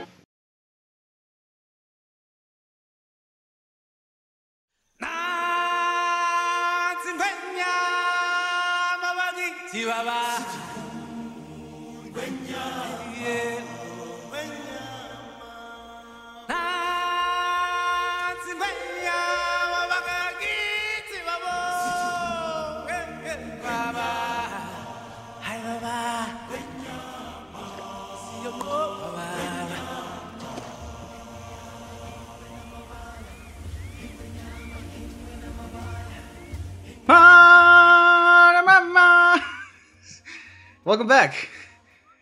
I'm sure you've sang that once in your life. Nope. Never? Not Never. even once? Not even a little bit. That is the song Circle of Life by My Film of 1994. Released June 15th, 1994, featuring the voice talents of Matthew Broderick, Jeremy Irons, Jonathan Taylor Thomas, Moira Kelly, Nathan Lane, Ernie Sabella, Rowan Atkinson, Whoopi Goldberg, Cheech Marin, and James Earl Jones. Directed by Rob Minkoff and Roger Allers. That is The Lion King. Wow. All right, Lion King. Everyone's seen Lion King. You've seen it. Not even one time. Don't lie to me. Not even when we were preparing for this. Oh, yeah. The Lion King, like, I was 2 when this movie came out. And, like, by the time, like, I was old enough to, like, oh, I like things. Lion King was everywhere. Everything was Lion King. Right. Lion King was at like, preschool. Everyone had Lion King toys. Right. Lion King was all over the Disney parks, all over television. I was watching Timon and Pumbaa on the TV. I had a little Simba reversible plush doll, right, where you could reverse its head, and it would be either like the young Simba cub, or you could turn it inside out, and it would become older Simba with the mane. Hey. Yeah. It was a good time to be a Lion King fan in the mid-90s. Lion King merch everywhere. Yeah, and I'm sure I watched this movie a million times. Yeah. Like, we have some runners-up later on, and it's like, the runners-up will never surpass Lion King, because I assume I watched it 100 times as a kid. 100 times in a single day. Every day. Every day. For 6 years. Yeah, do you have any fun memories of The Lion King? Not really. I definitely obviously watched it and enjoyed it a lot. You never held a plush doll in the air as if it was a young Simba? Why would I do that? Why would I do that when I had a younger sister, 5 years younger than me? I definitely held her while on my bunk bed. There you go. Just like it was Pride Rock. Yes. Just don't ever ask her, because she doesn't remember that I dropped her. And I'm kidding. Oh, no. I don't think, like, if you were to ask me objectively, I don't think this is the best Disney animated feature ever made. No, that'd be Tarzan. No. Tarzan's not bad, but it's not... Like, I would say Beauty and the Beast, I think, is the best. I can see the argument for Aladdin. But this Tarzan. This one's my favorite. This one's my favorite. Of all of Disney's movies ever made, this one's my favorite. This is the one. This is legit the contemporary for you as well. So, what do you mean? I mean, you're 2, but you were still this is your childhood one. This is my childhood one. Yes, that's exactly right. So let's jump into, because we have a lot to say. Who's we? I have a lot to say. This is a very important movie. There's a lot to talk about. It's going to be one of those marathon sessions. Why didn't you tell me that before? I could have had an alcohol. Sorry. Anyway, let's talk about how this movie was made.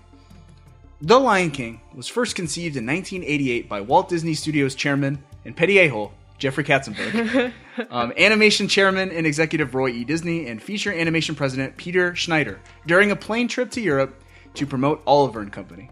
Ooh, I love that movie. I'm going to try and mention almost every animated movie we've talked about leading up to this one, because there's a lot of crossing paths in the animation industry. Mm-hmm. So it's everybody who worked on all those other animation movies that we've watched for Media Made have worked on this movie or touched it in some way. Right. So, everybody's fingers. So shout out to our 1988 episode, Oliver and Company. Whoop, whoop. Meow. Row, row, row. All those sounds were in that movie. During the conversation, the topic of a story set in Africa came up, and Katzenberg immediately jumped on the idea. Why? I don't know. And I think also they were talking about a story that involved overcoming one's fear of the unknown and growing up and taking up responsibility, I think, identified for Katzenberg. So it's in some ways there's a lot of Katzenberg in The Lion King. Did they decide to go with lions because cats in Berg? Oh goodness! And that's why Zazu was there, because it was cats and bird. Boo! Get out of here! Think how much more fun that man! Boo! Think how much more fun I'd be with alcohol in me. Ugh. The Africa idea was then developed by Walt Disney Feature Animation's Vice President for Creative Affairs Charlie Fink and Thomas Dish, author of The Brave Little Toaster. Shout out to our 1987 movie episode. They wrote a treatment entitled King of the Kalahari. That's a lot of calamari. King of the Calamari. Different movie altogether. The script was further developed by Beauty and the Beast writer, shout out to our 1991 movie episode, Linda Wolverton, which was titled King of the Beasts and then King of the Jungle. I guess internally they called it Bambi in Africa. Bambi's mom dies. Yeah. That was the gist. Oh gosh. Production began in earnest in 1991, but most of the seasoned animators at Disney decided to pass on the project in favor of a Pocahontas project. Oh yeah, I remember that. Which many assumed would be a bigger hit. And it wasn't. I watched a little bit of the documentary Waking Sleeping Beauty, which I feel like I mentioned in every episode. But animators recall Jeffrey Katzenberg walking into the animation studios, giving a tour or something. It's oh yeah, over here we're doing Pocahontas, big hit. It's gonna be the biggest thing in the world. It's gonna be so prestigious. And then they're working on some lion thing over there. Oh gosh. Oliver and Company director George Scribner, who you may recall was the guy who sucked up to Peter Schneider to keep his job, right? Was Lion King's initial director. Later joined by Roger Allers, who was the lead story man on Beauty and the Beast. Oh, okay. After 6 months in development work, Scribner decided to leave the project as he clashed with Allers and the producers on the decision to turn the film into a musical. As Scribner's intention was to make a documentary-like film more focused on natural aspects. So the 2019 version. Maybe. I don't know. Yeah. Neither of us have seen that version. I think a lot of the, especially the opening to Lion King, right? With all of the nature shots. It's very National Geographic. Yes. And they allow there's a little bit of that in the final movie, where the movie just takes a break for a second from the action. It just focuses on just a shot of the savannah. Yeah, or it starts to rain or something like that. And it's just this very quiet moment. There's a bit of that. Yeah. And I guess he wanted the whole movie to be that way. Hey, did he later work on Spirit? I don't know. Because that whole movie is just following a horse that doesn't talk, and that feels very much more like national, Geographic. I'm not sure. Anyway, you've never seen Spirit? I fell asleep at a drive-in theater watching Spirit. That's fair. Ram Minkoff, whose only director credits at the time were 2 Roger Rabbit's shorts. Shout out to our 1988 movie episode. So there was a clip that they played of that documentary of Rob Minkoff explaining like some of his inspirations for the movie. Mm-hmm. And he watched a documentary film called like Lions and Hyenas, the ultimate enemies or something like that. Oh. And that's how the conflict got established. Oh, that's like so interesting. He watched this documentary and he said he was so moved by this like unnarrated sequence where lions and hyenas fought each other. And he was like, if I can just take the emotion in that scene and translate it to our movie, we could be successful. And he was right. Yeah, I was like, that's pretty interesting. So this creative team once again revised the script, establishing the main theme as leaving childhood and facing up to the realities of the world. Huh. That's interesting. The script also had its title changed from King of the Jungle to The Lion King, as the setting was not in the jungle, but the savannah. Rewrites to both the script and the songs were frequent throughout the entire production. Animator Andreas Deha, character designer of Scar, as well as Beauty and the Beast's Gaston and Aladdin's Jafar, said that completed scenes would be delivered only for the response to be that the parts needed to be reanimated because dialogue had changed. Ooh, that's annoying. Yep. Ooh, that's annoying. It was like that shouldn't be the ideal, but at least Disney has the money to throw around to make up for that. Like Bluth couldn't have afforded that. Yeah. And lyricist Tim Rice flew to California at least once a month because his songs needed to be worked into the narrative continuity. So like he had to change the lyrics once a month just to fit like the revised story. Ooh, I would not be able to work like that. That's rough. And speaking of Rice, after the lyricist finished off work on Aladdin, he was invited to write for songs on The Lion King. He accepted on the condition of finding a composing partner. As composer Alan Menken, who had worked on Beauty and the Beast and Aladdin, was unavailable as he was working on Pocahontas, the producers accepted Rice's suggestion of Elton John. Go Elton. After Rice's invitation of ABBA fell through. This could have been an ABBA-composed movie. What would that have He's the like? Lion King. Yeah. Oh, I just can't wait. That feels the most ABBA. Like, oh dear. John and Rice wrote 5 original songs for the film. Okay. And that is The Lion King. Oh, that wasn't too bad. Yeah, it's not too bad. I'm sure it was a lot more chaotic moment to moment. Like, it seemed like this movie went through a lot of changes before. Oh it yeah, came together, absolutely. You know? I'm not down for that. Yeah, but like, I'm like, it came together so beautifully. That makes sense as to why you can still see some of the line work and like Scar specifically and Mufasa as well. If they're like, yeah, our dialogue changed, remake that. I'm like, I'm not erasing this line. Just gonna have to change this. Who knows if this is gonna be the final or not? Right. Anyway, let's talk about this movie. Okay. So normally, like again, we'd like to introduce the plot and the characters. I actually have a clip to introduce the plot of the movie. Dad, we're pals, right? Right. And we'll always be together, right? Hakuna Matata, what a wonderful phrase. That's it. What is that? What? I didn't make that. That is Lion King in Almost 5 Seconds by Channel Awesome. Okay, good job, Channel Awesome. That was not awesome. It is a song about a young lion cub named Simba, his father Mufasa, who dies. No! That's the best. Like, will we always be together? Oh, jeez. Ah! Yeah, okay, so like the real gist of the story is you got a young lion prince named Simba. His father, the king, Mufasa. There's like Simba's being groomed to be the king, and he's got an evil Uncle Scar. Right.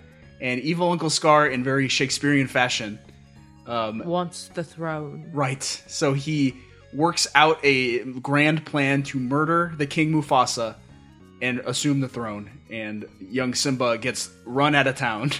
It's an excellent plan. And the story is him overcoming his fears and his doubts about himself, and he's running from his past. He needs to confront that so he can return and take his rightful place at the throne.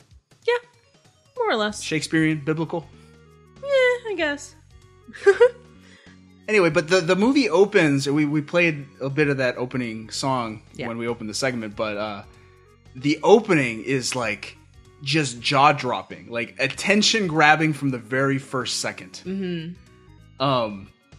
Do you want to talk about the song itself first, or do you want me to gush about the animation? Go ahead and gush about the animation. Okay. I'm gonna get that song started again, but yeah, man, the animation in that sequence is gorgeous. I mean, yeah, but it has nothing in compared to Giacomo flying through the streets. Get out of here. I talked about the animation of Thumbelina, and right, it was like night and day watching Thumbelina and then watching The Lion King. Like, I'm like, Thumbelina looks like it was made 50 years before, because like Lion King is gorgeous on an animation standpoint. Like, they're doing things in animation that seemed like leagues beyond anything that John Bluth was even capable of. Rude. Fair. So the opening is they had like more this, money and more people. They did. The opening is this like the sun rises on the savannah and all of the animals are migrating to this like central location, Pride Rock, to see like the coronation of the prince or whatever. I don't know, what do you call it? Presentation of Simba. Of the air. Yeah. And so it's like all of these sweeping nature shots of animals like just moving, migrating, right? And it's like they employ so many documentary and filmmaking techniques just with 2D animation. We're talking different lens. They simulate different camera lenses as if this was a documentary, right? Yeah. They play with focus. They play with focus. Like there's this gorgeous shot where you see animals in the background, and in the foreground are like ants on a stick. Yeah. And the ants are moving. And the ants are out of focus, and you see the things beyond. And then the camera in quotes, because they just simulate this in the animation. The ants change to be in focus, and the animals behind are out of focus. Right. And I'm like, that's insane. You know? And they like simulate mist and light. In ways that is just like it's crazy. Like to just look at this and be like, yeah, people drew that. Getting drone shots before drones were a thing. Ugh. No drone shot could create some of the beauty in this opening sequence. But like, yeah, like seeing even because those are helicopter shots in actual documentaries where it's like birds flying over the water and you're seeing them from above, or and things like that. Yeah, and like it's just masterful. I got some facts on it. So more than 600 artists, animators, and technicians contributed to The Lion King, compared to Don Bluth's like probably group of 50 to 100. As mentioned, most of the heavy-duty talent at Disney were working on Pocahontas.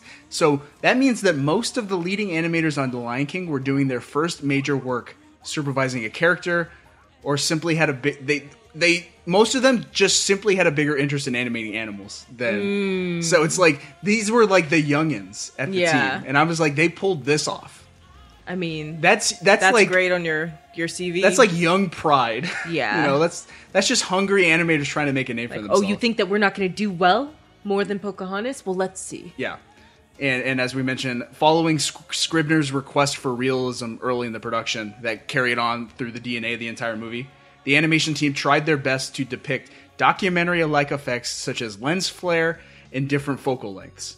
And I was like, no, I'm sure like as a layman watching this movie, no one thinks of that. Like, you know, like, oh, what are they doing? You know, but when you really look at it and you're like, no, they did that. Yeah. They made with pens. They made a 2D image, make it as a pure, like they tried to take a 2D image and recreate like camera phenomenon, you know? Yeah. Like lenses and stuff like that. I was like, that's wild. It's ambitious and they pulled it off. I got a quote from art director Andy Gaskill. He said, "We wanted audiences to sense the vastness of the savannah and to feel the dust and the breeze swaying through the grass. In other words, to get a real sense of nature and to feel as if they were there. It's very difficult to capture something as subtle as a sunrise or rain falling on a pond, but those are the kind of images that we tried to get. Do you feel that they achieved that goal?" I think it would have been better if they went for 3D. Stop that. Lion King 3D, we need it. No, I think they did. Like, it's very immersive. It's very much like you're there and you're sitting there. You're looking at these animals being animals. Yeah. So do you feel that they even achieved like making these animals feel lifelike, not just the environment, but the animals themselves? Yeah, because I think when I think of other movies that have animals in them, they usually like have human idiosyncrasies, anthropomorphized. Yeah, that, but also just like, oh, I'm gonna do that, like because like a human would whatever, like if it's with a communication or something like that, like even, but it's very much like these are animals in their element. Yes, in their element, and I think that comes off very well. Yeah. To that end, several of the lead crew animators, including Allers, Scribner, Hahn, Chapman, all these dudes who worked in the movie, took a trip to Hell's Gate National Park in Kenya in order to study and gain an appreciation for the environment of the film. So it's like all based on reality. Like they took that very seriously.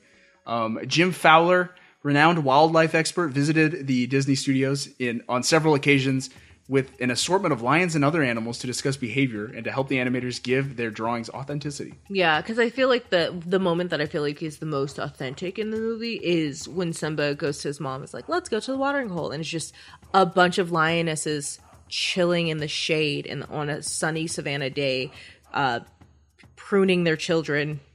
That's not what it's called. But cleaning them. Cleaning their small little cubs.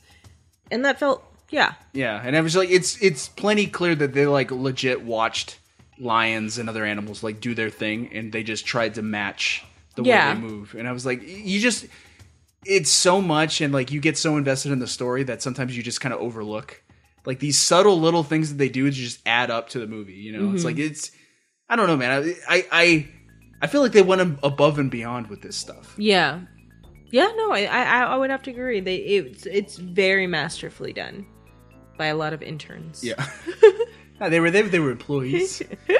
But by journeymen. I know you wanted to look at the lyrics of Circle of Life, the film. Well, or okay. the song. So I feel like it's less that I will like pull up some of the lyrics, right? But I think that as both of these movies that we're discussing today at this point in time are musicals, I felt like it was important to see how the music themselves added to the story, right? Yeah. And I think with this sweeping opening and the beginning, the first words you hear at all in this movie being, I believe it's Swahili.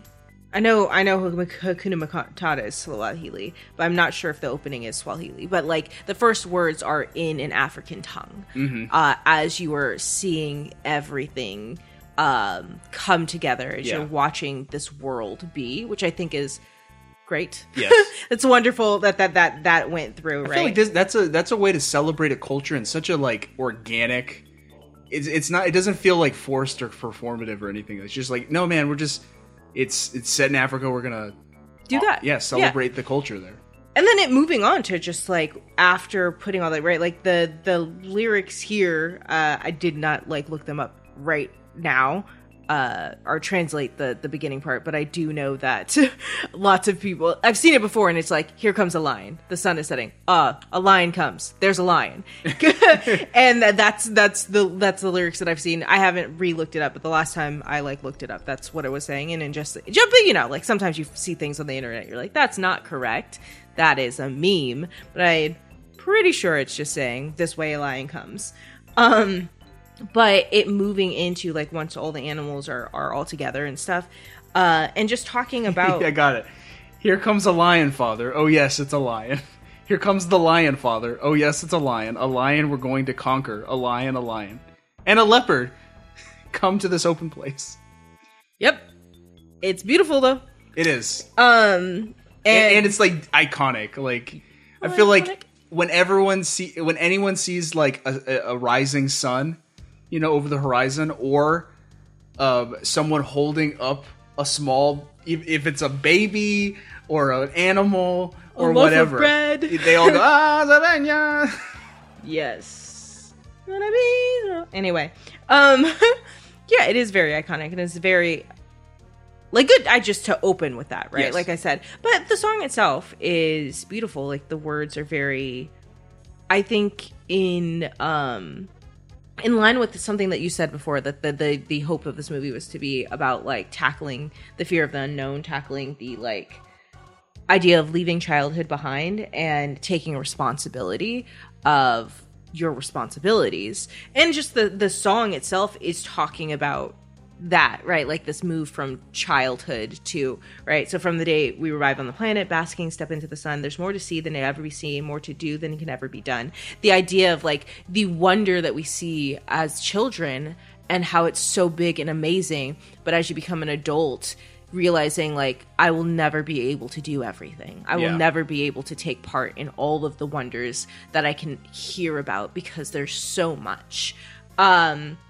And there's far too much to take in here. That idea, like after this thing of wonder is this fear of even FOMO, before FOMO was a thing. There's far too much to take in here, more to find than can ever be found. But the sun rolling high through the sapphire sky keeps great and small on the endless round. And this idea that like everything's, I almost quoted something, and the world's so big, Thumbelina.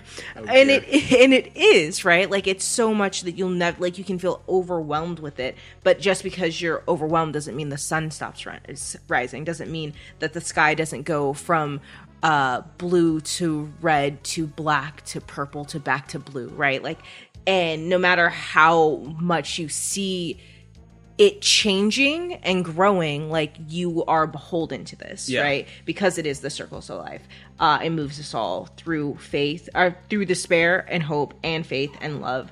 And I thought I like made a note. It's not really a note, but I just said, bold of you, Disney, to tackle the meaning of life in the opening of a children's movie, because that's bold. Exactly what it is. You know, this idea that and they definitely open with it, right? like till we find our place on the path unwinding, the circle of life, and the circle of life, right? Like that's the intent of the movie. And I don't think it like it's not that it doesn't hammer it home. It's like it says this is the intent, but we're not going to handhold you and say this over and over in the thing. And it's not even like blatantly spayed out like in Thumbelina, where you're like, I want a man soon.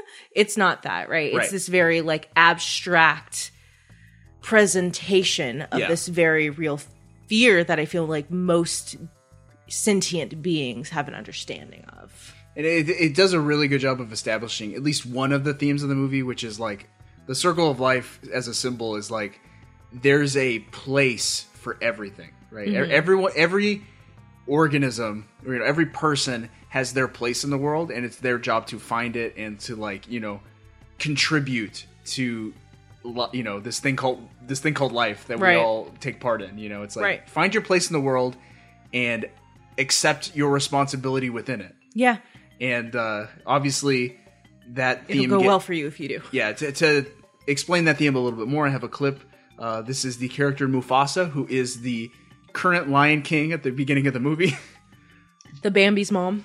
James Earl Jones explaining to his young son Simba the meaning of life. Everything you see exists together in a delicate balance.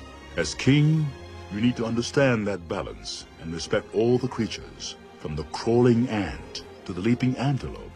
Dad, don't we eat the antelope? Yes, Simba, but let me explain. When we die, our bodies become the grass, and the antelope eat the grass. And so, we are all connected in the great circle of life. There's like this respect for every piece of life in the wise Mufasa. It's like, yeah, we eat the antelope, but it's like they're serving their purpose the same way we are, and it's like we serve our purpose when we live and when we die. Yeah. And it's just like this beautiful symbiosis, that exists like in this ecosystem, right? There's like a balance. I like that. Yeah. And I also don't think we really talk about how like Mufasa's legit talking to his young son about death. Yeah. Like, right, we're preparing us for what's going to happen next. But like that even in that, right, this kind of like, this is my responsibility as a father and as a king to impart this knowledge. And at the that's really interesting. Like the tragedy of that scene and the fact that Simba does not heed this advice or this like lecture, right? Mm-hmm. Simba didn't sink in fully, right? Right. He's preparing Simba that, hey, I will die one day. It is your responsibility to step up and take your place in the circle of life. assume the throne, shepherd this circle of life that I've been shepherding. It's like, and Simba didn't do that because, out of fear. Because he was young and it was a shock. Lots of stuff. Yeah, that's his character. That's his character arc. Yeah, is he needs to overcome that. Let's talk a little bit about Simba. Because I know you have some thoughts on Simba as a little boy character. Yeah, I think that. Well, okay, so this is much better, right? This is. I feel like when we were talking about this, I was saying how like this is how you write a not terrible child character. Dad, come on, Dad, we gotta go. Wake up. Sorry. Dad. My son, awake. Dad. Before sunrise, he's your son. Dad, come on, Dad. Dad. Whoa. It's like Simba is annoying in this movie. Yeah. But just here, and it's okay because this is demonstrating that the character is young and like brash and undisciplined. Yeah. He will grow from this moment. Yeah, exactly, right? Like, whereas we compare it to something, I don't know, off the top of my head, a stupid mouse that should have died very quickly. Named Fifo? Where you're just like, immediately, oh, our home is being attacked and burned down by cats. Let me at him. Okay, that's annoying and dumb, but I'll let it go because that's the first thing and you need to learn from this because your family's now like evicted and going through, I'm looking at this stuff. I'm making problems for everyone. I'm going to go on top of this boat because I want to see the fish. I'm going to just thing after thing where it's just like, you're not learning or growing or you're not even taking these very serious moments to like mean anything. Like, especially like if it's this early, right? So we see, you should have too, right? Like the first one, right? Simba here is being annoying as a child is. It's not detrimental. It's not hurting anyone. It's nothing like that. Yeah, and he hasn't made a mistake. He hasn't made a mistake yet. But when later he does, and his dad has to come and correct him, right? Like because for the same reasons, right? We already saw he's brash and he doesn't think well, and he He gets lectured by his dad, and then learns, right? Like you have to think through things because you have consequences. Consequences will happen. Right. So then when it goes down with Mufasa, he isn't like he hasn't done anything. He was staying here. He was listening and following the directions of his elder. And he was waiting on his dad. He was being, like, okay, I need to be better about this. And he was caught in the situation that the reason he moved, like that he like fled was had nothing to do with his like, poor character of being brash and annoying child, but it was now he had swung too far to the other side to like always listening to the adults, like don't trust your instincts at all, even just forget that what your dad just said about like how it's a circle and how like these things happen, and it was just like okay, and he comes we will go through all these things, right? Like, but you see the growth. You see that, like, oh, he is brash, and this is how all that brashness can lead to, like, bad stuff. But this is also how if you don't, like, really think through things and you just follow orders, that can also be bad and lead to different consequences. Right. And I think Disney did that really well here. Yes. With all the different character beats, like this is Bildungsroman. This is like the story of growth. Yep, becoming an adult. Mm-hmm. So let's unpack that. Let's follow Simba's journey a little bit, especially some of the early lessons that he learns. Mm-hmm. I feel like I grabbed a bunch of clips of like Simba demonstrating his childlike attitudes toward things, but he's always challenged or corrected in some way, and then there's always a learning experience for every time he acts like a child. There's always a little bit of a learning experience for him. Right. So the very beginning of the movie, his father Mufasa teaches him a few things about the kingdom. There are also moments that he is shown that he is able to be right. It's not like you have to grow up so fast. There are also moments, right? Like Mufasa's like, let's play a game. Let's do these things because you are a child. There's just more things, but there are things that you need to like. Yeah. Be more responsible in. Right. So one of the earliest lessons in the movie is Mufasa is teaching Simba about the boundaries of the kingdom, and we get this iconic line. Everything the light touches is our kingdom. Wow. A king's time as ruler rises and falls like the sun. One day, Simba, the sun will set on my time here and will rise with you as the new king. And this'll all be mine? Everything. And from a child's perspective, it's like, I'll get to rule everything. I get to make all the rules. I get to boss people around. It's all mine. Right, that very childlike, right? But then Mufasa tempers it and explains, like, it's more than just getting your way. Mm-hmm. It's about bearing your own responsibilities, like in that clip earlier about the, maintaining the circle of life. Right. Right. Maintaining the order and the balance of the world, right? Mm-hmm. It's always tempered. Yeah. And of course, also, Mufasa warns Simba about the dark, shadowy place that's not in the kingdom. Everything the light touches. What about that shadowy place? That's beyond our borders. You must never go there, Simba. But I thought a king can do whatever he wants. Oh, there's more to being king than getting your way all the time. There's more? Simba. And that's when he says, like, the king needs to, be part of the circle of life. Or whatever. Yeah. And that's such a good and important lesson, right? To just talk about the responsibility that comes with such a privilege. Yes. Because that's what it is. Right. Another clip I have of Simba being a little Brat? a little bratty kid is when he first encounters his uncle Scar. Mm-hmm. Can you describe Scar for us a little bit? Attractive. The sexual awakening of many. Oh dear. Roguish, dark, scar upon his eye. It's how he got his name. I mean, his original name was Trash, but then they got a scar, so he pivoted. Scar. He pivoted and went with that nickname. Malnourished. He's like this skinny, conniving, very Shakespearean villain. He is always plotting the death of his brother, the king. So that he's very much, it's Francis, not Frank.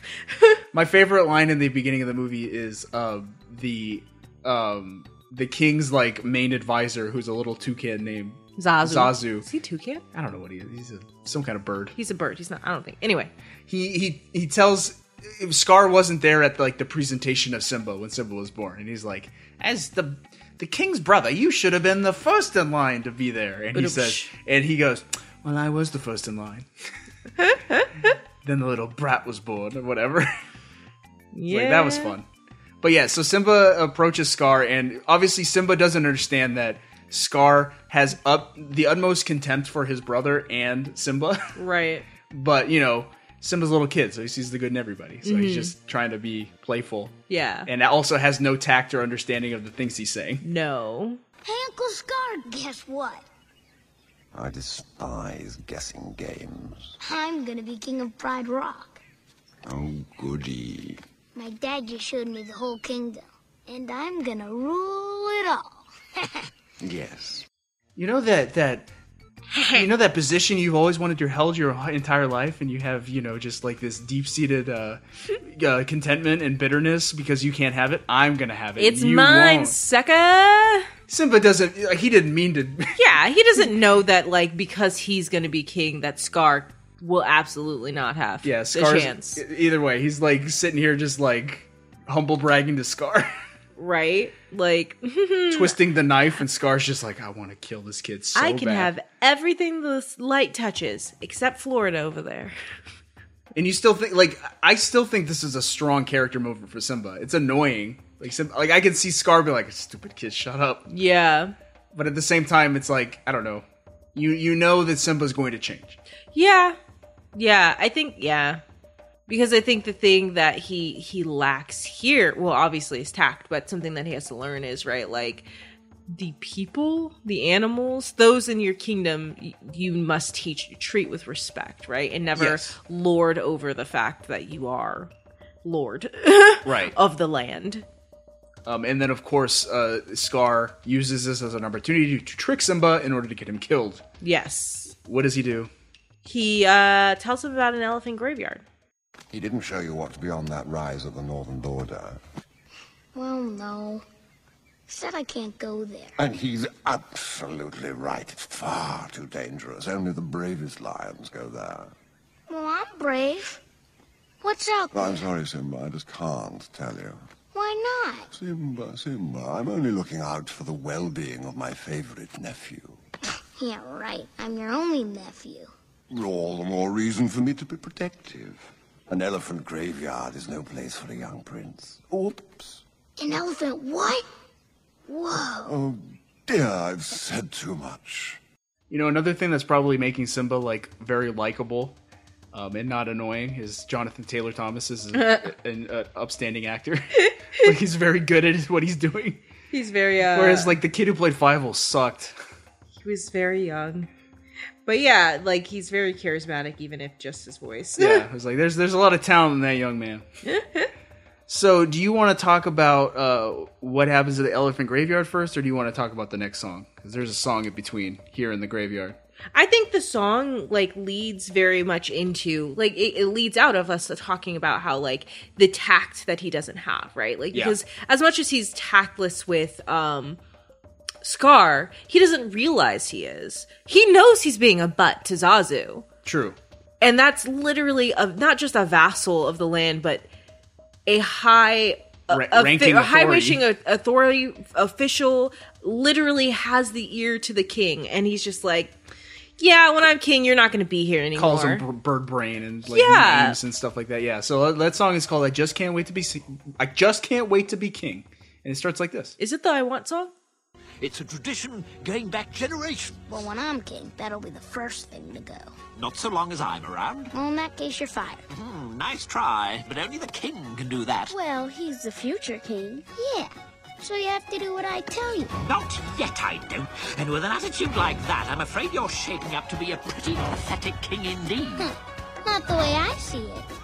He's gonna be a mighty king. Gonna be a mighty king. Gonna beast beware. Well, I've never seen a king on beast. So yeah, I guess you can consider this the I Want song, but it's like a misguide. It's kind of like a subversion of the I Want song, right? He is describing what he wants, but what he wants is based on a childlike worldview, right? Mm. And it's like what he wants now will be different from what he wants at the end of the movie. Yeah. So it's an interesting like twist of the I Want song trope. I think it's also a very good reflection of what we were talking about, the Circle of Life talks about. Like, this is the portion, that first verse where like there's so much to see, it's such a wide world, and he's like, yeah, there's more to being a king. Oh my gosh, I'm gonna have all of these things, and I could have this power and this power and this power. Right. And all of that is going to, like, obviously, like,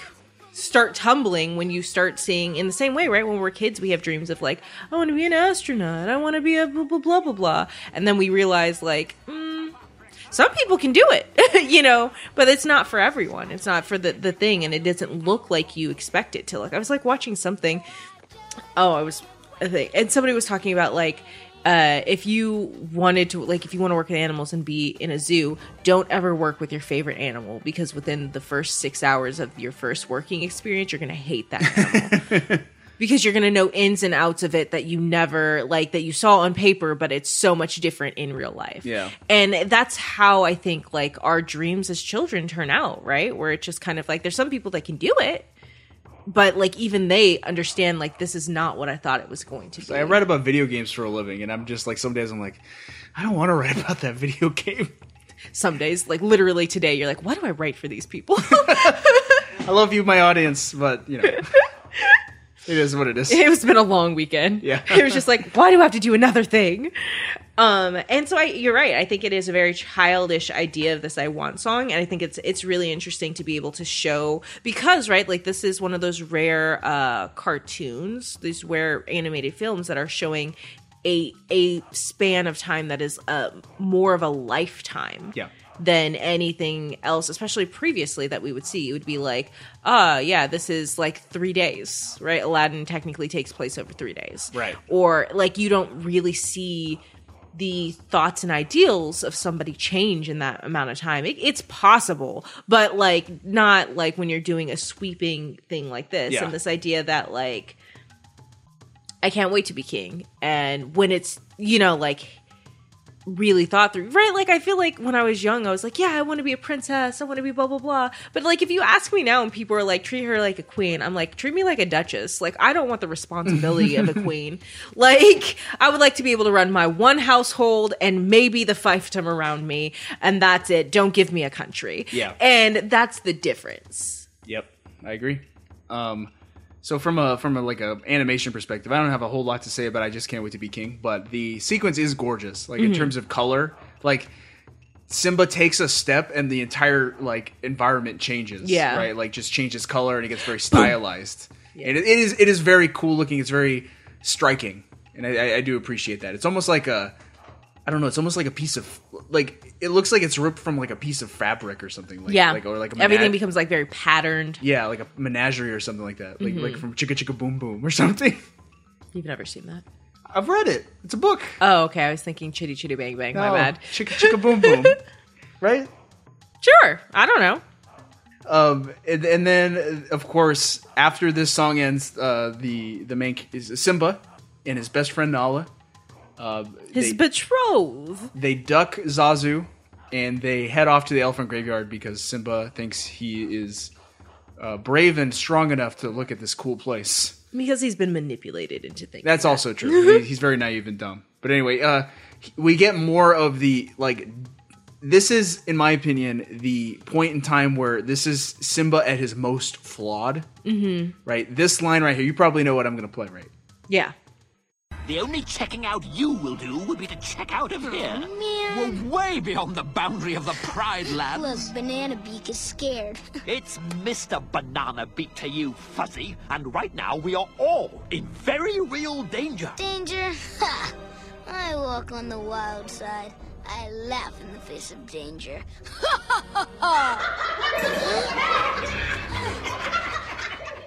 Stupid Simba over here, being Mr. Prideful. I will say that's probably my favorite bit of young Simba animated. The like, I walk on the wild side. I can immediately see him cat pose to the side, and then when he his head thrown back, his ears fluffy, and his head wagging. Yeah. Sorry. And yeah, so he's this little like he's in over his head. Yeah. You know, and that's the you're not ready to be king yet. Yeah. You know, as much as you want to be, you're not ready. Mm-hmm. Like you can't bear this responsibility yet. Look at you. You're calling it Banana Beak. Such a rude little boy. Yeah, you're getting your friend in danger. Yep. Right? And it's very real danger, like Zazu said, because you heard all the hyenas laughing. And that's when the hyenas. That's when the hyenas are introduced. Well, Banzai, what have we got here? I don't know, Shenzi. What do you think, Ed? Yeah, just what I was thinking. A trio of trespassers. I was reading that apparently, because that's Cheech Marin and Whoopi Goldberg and Jim Cummings. And I was reading that apparently what they wanted to do was have Cheech and Chong be the hyenas. But Chong was busy. So they just brought in Whoopi Goldberg. I mean, she does. She did a great job. Great job. That's so interesting that they wanted Cheech and Chong to do it. And Cheech was still going to do it, but they gave the lead hyena to Whoopi. She did a great job. She did do a great job, but I was just like, I would have expected the lead to be Cheech. Yeah. Maybe it's just Whoopi was, bigger name. Yeah. But yeah, so the hyena, this initiates a chase sequence, and Simba Nala and Zazu just narrowly avoid escape, or they narrowly avoid getting eaten by these hyenas because Daddy comes. Daddy comes, and you get that moment where it's a few great moments where Simba is like comparing himself to his dad. Oh yeah, there's it's like beautiful. There's like one where like they're backed into a corner, and Simba like steps forward to try and like scare the hyenas off by trying to roar, and it's just like this, right? And then you hear like a real lion roar, and they look up and it's Mufasa. Yeah, and it's just like, oh yeah, Simba, you have a lot of growing to do. Right. And then like a little bit later, a scene later when he is about to get scolded, and Mufasa sends Nala home with Zazu, and then Simba walks up after him. And like you see him literally walk in his father's footprint, and he is nowhere near, able to fill his shoes, very literally. Yeah, I was like, that's another thing about this movie, and I think both this and the Lion King sequel do a good job with visual storytelling and symbolism. Mm-hmm. You know, like they didn't have to put that in there, but like some artist somewhere thought of that idea, and everyone was like, "That's perfect." Like in terms of symbolism, Yeah. we need that in there. You Yeah. know? And it, like they didn't cut it because they could have Mm-hmm. to save time or whatever. It's like, oh, we got to draw another drawing. You know, like no, they did it and it works and it's powerful. Yeah. And they do the same thing with like reflections later on in water and stuff like that. Yeah. And then you get this excellent scene where Mufasa Gently scolds his son. in a very dad way. As we all know, it's harsher to hear the dad isn't angry; he's disappointed. Simba, I'm very disappointed in you. I know. You could have been killed. You deliberately disobeyed me. And what's worse, you put Nala in danger. I was just trying to be brave like you. I'm only brave when I have to be. Simba, being brave doesn't mean you go looking for trouble. I feel like our shorthand for like we always say you deliberately disobeyed me. It's like that is the most when you I was like when you want to express to someone that you're upset that they've done something wrong, you deliberately disobeyed me. For real. And I also just want to camp out on something that I didn't realize until I'm listening to it right now. Like the idea that like Mufasa is disappointed because you disobeyed me. But he says, you deliberately disobeyed me, but what's worse is you put Nala in danger. It wasn't even, it's like saying like, I am your father. I gave you a direct code of content and you didn't do it. And that's not the thing that I'm most mad at. Yeah. You know, and that is the idea that like, especially, I think in general, like I'll talk about like fatherhood and stuff, but like in general, if we're talking about like kingship and being a good steward of the land that you rule, like he's saying, I'm your king and you should follow me, but what's more is you're supposed to be king next and you're supposed to be protecting. And if I'm not teaching you to think of the safety of those that are supposed to be your people that you will be ruling, I'm very disappointed. I'm failing. I mean, that's a bad reflection on me as your father. Yeah, you know, and that's something that you didn't pick up, right? Like that it wasn't that you just put yourself in danger. It's that you put kind of thing. And I think that that's such even a harder hit when you really when you like really take time to think about it. It's like, oh man, whoever wrote this scene was like, let's cut it everybody. The writing in this movie is so good. Yeah. That's like sorry to keep trashing on Thumbelina, but I was like, Thumbelina's biggest failures is in its writing, its storytelling, and its characters, right? And like this movie just like does so much to like shine a light on Thumbelina's failings by like being ultra successful in all of those areas. That being said, Thumbelina never disappointed her mother. She always did the things that her mother asked her to and listened to her carefully. So Thumbelina is a better parent than Mufasa. And that Thumbelina was never that is a hill. That is a hill that I will stand Get on. out of here. I won't. I'm on this hill. But like all that being said, right, this idea of Mufasa balancing being a king, a predecessor, and a father. And how you have to like put like, you know, there's a reason why of like fictional fathers, Mufasa is up there for basically anyone in our generation and maybe like even the ones after, because of things like this where it's like pretty close to perfect father. Yep. Very, very fictional because, right, who among us can be perfect at parenting? I wish James Earl Jones was my dad. I'm kidding. But like, yeah, and I just think that this is the moment where he really he does this, right? Like he scolds him and like points out to like, these are the different things that you did wrong. This is how we're going to learn from it. But then goes and plays with his son. You know, right. He doesn't disregard it. He doesn't undercut it, but he's also like, no, this is something you need to learn. You were a child, but like, not only could you have died, you could have been the cost of someone else's life. Yeah, and Mufasa, which happens later. Mufasa gets vulnerable too. Like he's like, I thought I had lost you, you know, whatever. Yeah. And I was like, it's so good. It's really good. It's such a great scene. Anyway, moving on. I know you want to talk about the next song. It's your favorite song. I love it. It's the best villain song.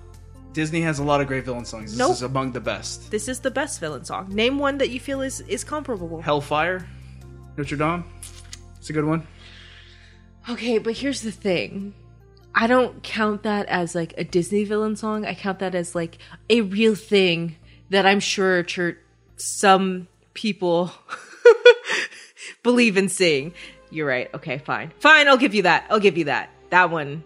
Here's the thing. I think this is the best villain song because it's like something that I can get. Like I was like, oh, it's not great, but I can get behind all of it. I really like it. But that other one is like, please die soon. Hellfire is like, oh no, this is not a villain that this villain is too like actually in real life. I can't with him. I was gonna say there's no other villain song in all of Disney's categories use straight up Nazi imagery That's true. to demonstrate like the vileness of their villain. Right?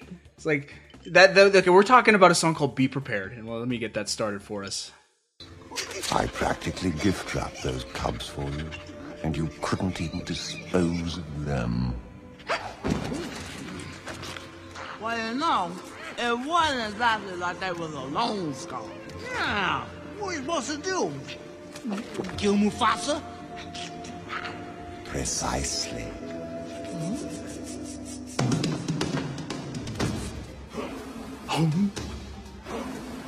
It's also just got so much good beat. I love the there's a hyena with like a vibraphone of bones. Skeleton. Yeah, and it's like doo doo doo. So tell us, why do you like Be Prepared so much? I like it just because it's like, you know who I am, right? Like there are, I don't necessarily always get behind like antagonists and villains. There's some times where I'm just like, okay, I get what you're doing, blah blah blah. But there are like rare times where I'm like, I don't think you should win. But I'm with you. I'm with you, right? So, like, the only other villain that I was like that with, which bear with me, kids, Thanos. I was like, oh, he is crazy. He's literally talking genocide of a universe. Only half of it. Only half of it, but still massive genocide. But he's got conviction. He's got conviction. But he's got conviction. Like when I can't remember I haven't watched Endgame. Is that Endgame or is it the one before that? Infinity War. Yeah. I haven't watched it since it came out because I don't rewatch movies that I don't absolutely love. And it's a good movie, but it's also long. And however he was when he was explaining, right, like why he was doing what he was doing, I was like, yeah, I see what no. Not the solution, but I'm behind it. And I feel the same about Scar. I think like when infanticide and patricide and all the sides that he sides, not good. I don't get behind that. Please don't kill anyone so that you can have power. Regicide, that's what it was. It was his dad's not the one he tries to kill. Well, I don't know. Maybe he killed his dad. Maybe he killed his dad. But like when you're looking at the whole thing, just him, there's something just about the voice of Tim Curry. This isn't Tim Curry. It's Jeremy Irons. Who's Tim Curry? Tim Curry's the British dude. He was he's Home Alone 2. So Jeremy Irons. There's something about just how he's saying it, right? I like the caching of songs when it's villains, when you're mostly speaking it and like less singing, right? Like your thick accent and stuff. But just some of the lines like later, I want to talk about one line, but just when you get to like, okay, why is he doing this, right? Like, and it is about like power, but like one of the last verses. So prepare for the coup of a century. Be prepared for the murkiest scam. Meticulous planning, tenacity spanning decades of denial is simply while I'll be the king undisputed. And this idea, right, like with all these things, he's scheming all of these things, but he's like, but because it should be mine, but because I would make a good king, because I've been denied this for decades, and I'm gonna have it. And there's something about just the like audacity of that, but also like me just really understanding like okay. And it's not for any good reasons. It's not because the current king is doing bad. It's legit because you want to be in that place of power. Right. You want the throne. But there's just something about how he like presents it and how he like is, because this is very much the same in some respects with Mary the Mole, because it's about, this is something that I want for myself, so I'm going to gaslight and manipulate these people around me, these beings around me, which is the hyenas. Which is the hyenas, to do what I want so that I can get what I want. He's Hitler. He's Hitler. And it's just great. Though there's a line in the song, it says, "An injustice deliciously squared." What does that mean to you? Because I read it and I was just like, one more time. So it's, I know it sounds sordid, but you'll be rewarded when at last I'm given my dues, and injustice deliciously squared, be prepared. I was like, what?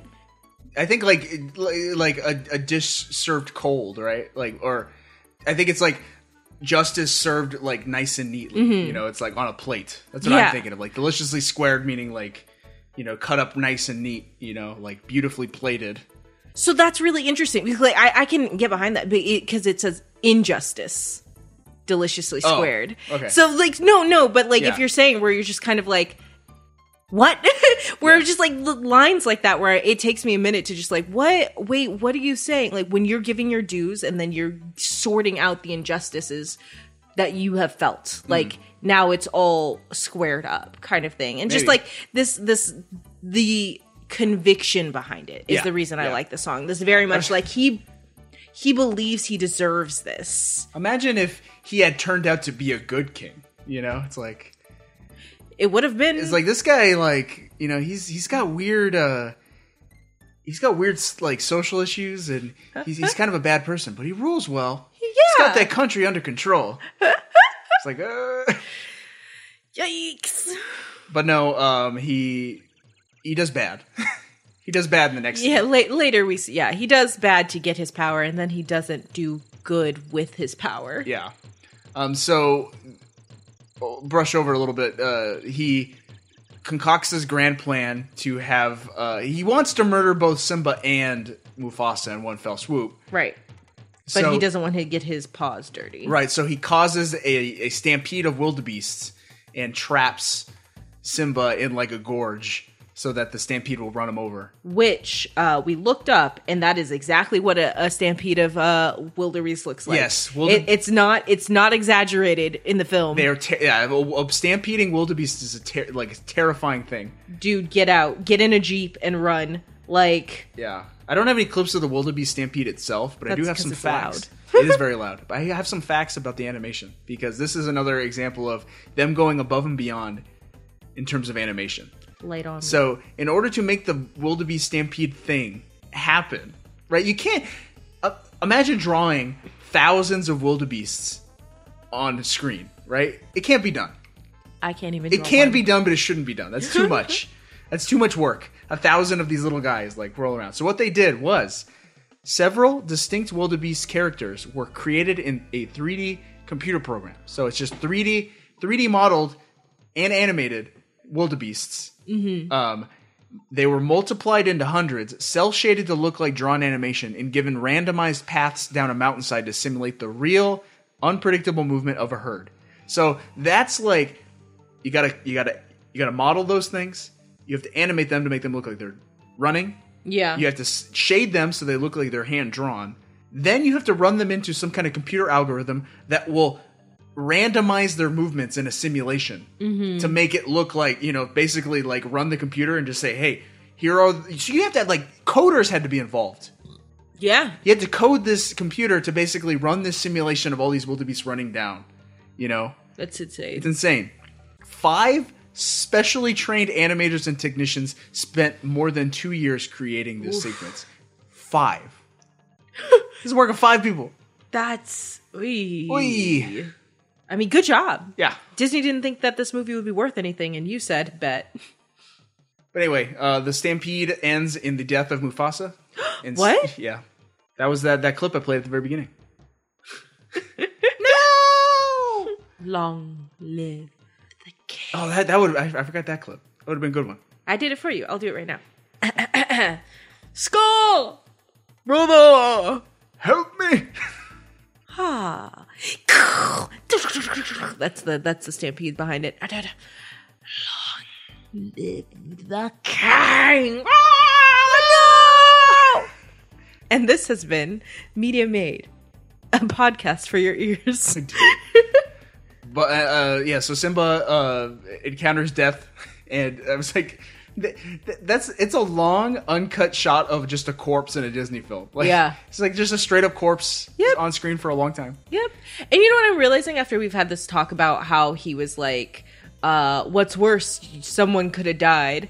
This is it. This is what is worse. And so young Simba takes it to heart. Yes. So Scar convinces him that it's his fault. Yeah. So since Scar does convince, right? Like he's like, oh no. It's like, well, this is your fault. And he's This like, wouldn't oh have happened no, if you weren't. my dad said that if I wasn't like, maybe I shouldn't have been roaring at that lizard. Maybe that's the reason. Oh no. Oh no. And runs away. Yep. But the king is dead. And if it weren't for you, he'd still be alive. What will your mother think? What am I gonna do? Run away, Simba. Run. Run away and never return. And that's what he does. He runs away from his problems. Because the adult told him to. This is true. And he's afraid. It's a lot of fear involved as well. Yeah, because I mean, you were just told that you were the cause of your father's death, like, and then, yeah, that makes. I mean, it makes sense. It does make sense. It's heartbreaking, but it makes sense. Yeah, because we're to assume, like, age-wise, like Simba is, if we were to like address it in human years, like 8 or 9, Maybe 10 or 11, maybe. Even. Yeah, like right before puberty. Yeah, even though like probably in line, it's probably like a year. That small, probably like 6 months old as an actual lion. But yeah, I would run. So too. Simba leaves the Pride Lands and goes out into the desert, and he's met by 2 characters. Who is that? Timon and Pumbaa. Jeez, it's a lion! Run, Pumbaa, move it! Hey, Timon, it's just a little lion. Look at him. He's so cute and all alone. Can we keep him? Pumbaa, are you nuts? You're talking about a lion. Lions eat guys like us. But he's so little. He's gonna get bigger. Maybe he'll be on our side. That's the stupidest thing I ever heard. Maybe he'll be... Hey, I've got it. What if he's on our side? Everybody loves Timon and Pumbaa. I hate Timon. Timon. They're great characters. Okay. They're lovable. Uh-huh. You don't want to just give Pumbaa a big grip hug? I want to give Timon a punch in the face. There's nothing that annoys me more than a person that takes credit for someone else's. They're selfish and self-serving people, but like, I don't know, they're just like buffoonish. Yeah. There's they remind me of like R2-D2 and C-3PO in a way, you know. It's like just kind of like these bumbling two This characters, is you know. Not the warthog you were looking for. But Timon and Pumbaa, they're outcasts just like Simba is, and they present Simba with their philosophy on life, which is what? Hakuna Matata ya.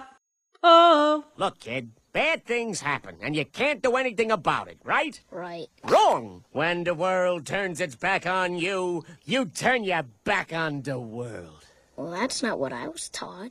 Then maybe you need a new lesson. Repeat after me. Hakuna Matata. What? Hakuna Matata. It means no worries.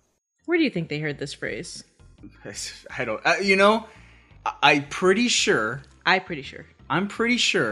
they learned that word in Lion King 1.5. that scene is presented. And I don't remember it, but I'm pretty sure there is a scene where they fix it. They learn what Hakuna Matata is for the first time. Lion King 1.5, it's a interquel telling what Timon and Pumbaa were doing throughout the first film. Yep. So yeah, I'm not going to play the Hakuna Matata song because we're going a little long, but it is a wonderful song. It's super catchy, and we'll close the episode out with it. Okay. But yeah, I wanted to at least talk about Hakuna Matata because that fully sets up like Simba's like conflict, his inner conflicts, his character arc, right? Like everything we've talked about to this point establishes right here. It's like Simba at his most flawed is right here, you know, like not just as a dumb, stupid kid who hasn't learned anything. Like he was learning, but now he's making the choice to basically live like this hedonistic lifestyle out in the woods with these two guys, like all about pleasure, running from the past, running from hurts and discomforts, and just enjoying life. If this was a different movie, this would be a commune, and he definitely would be high. They're like a bunch of hippies, and you know, like they're all like they all look out for each other, but they're super selfish in a way. Yeah, you know, they're not. You're just running away from all responsibility. Yeah, and I think it's really interesting, right? Like because Simba's like, that's not what I was taught about like running away, which he did anyway. But about not facing your responsibilities, and it's like, well, you need new lessons, and he's probably like, yeah, well, I can't return home, so sure. And that transitions to the last point I want to make. This movie, I think, is special because it achieves an epic scale with such a short runtime. This movie is like a swift 90 minutes long. Yeah. It is just as long as Thumbelina. Mm-hmm. Almost exactly, to the minute.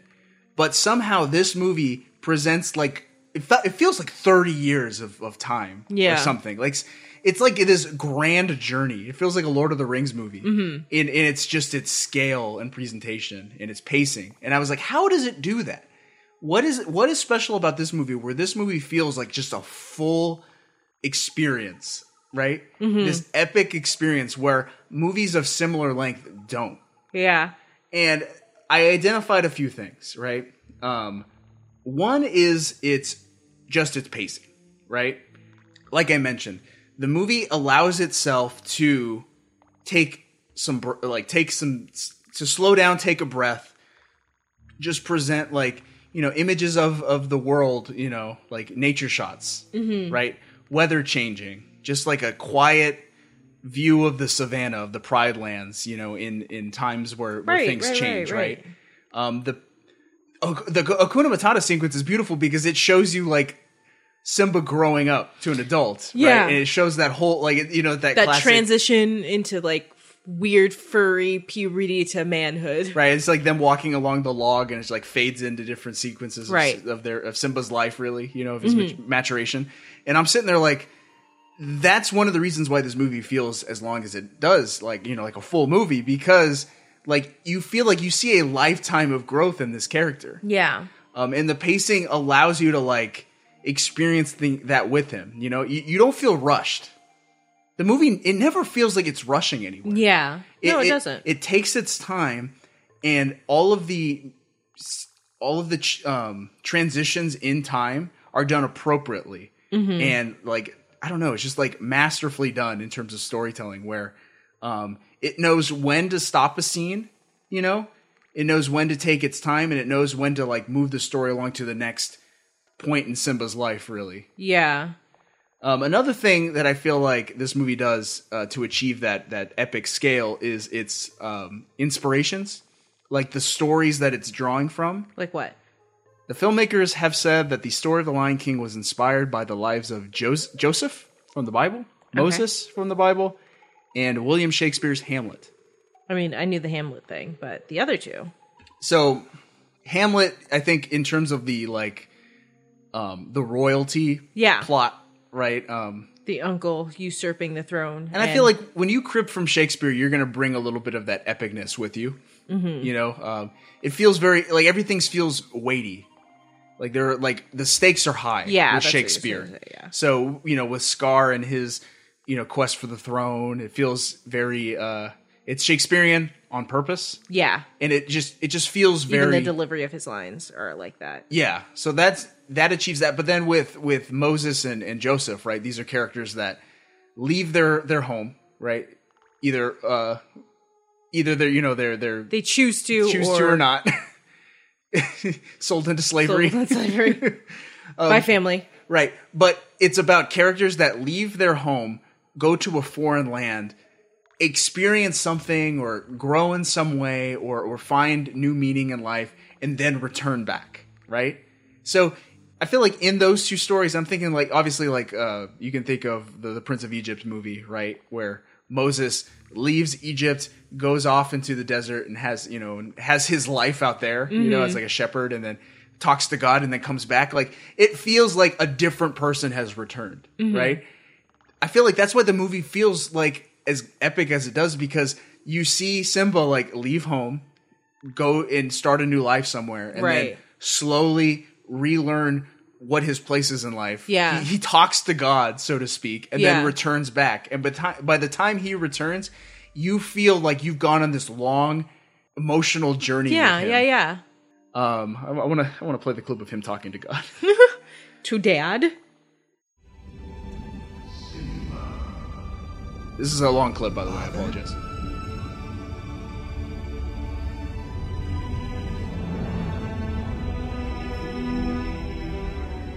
Simba, you have forgotten me.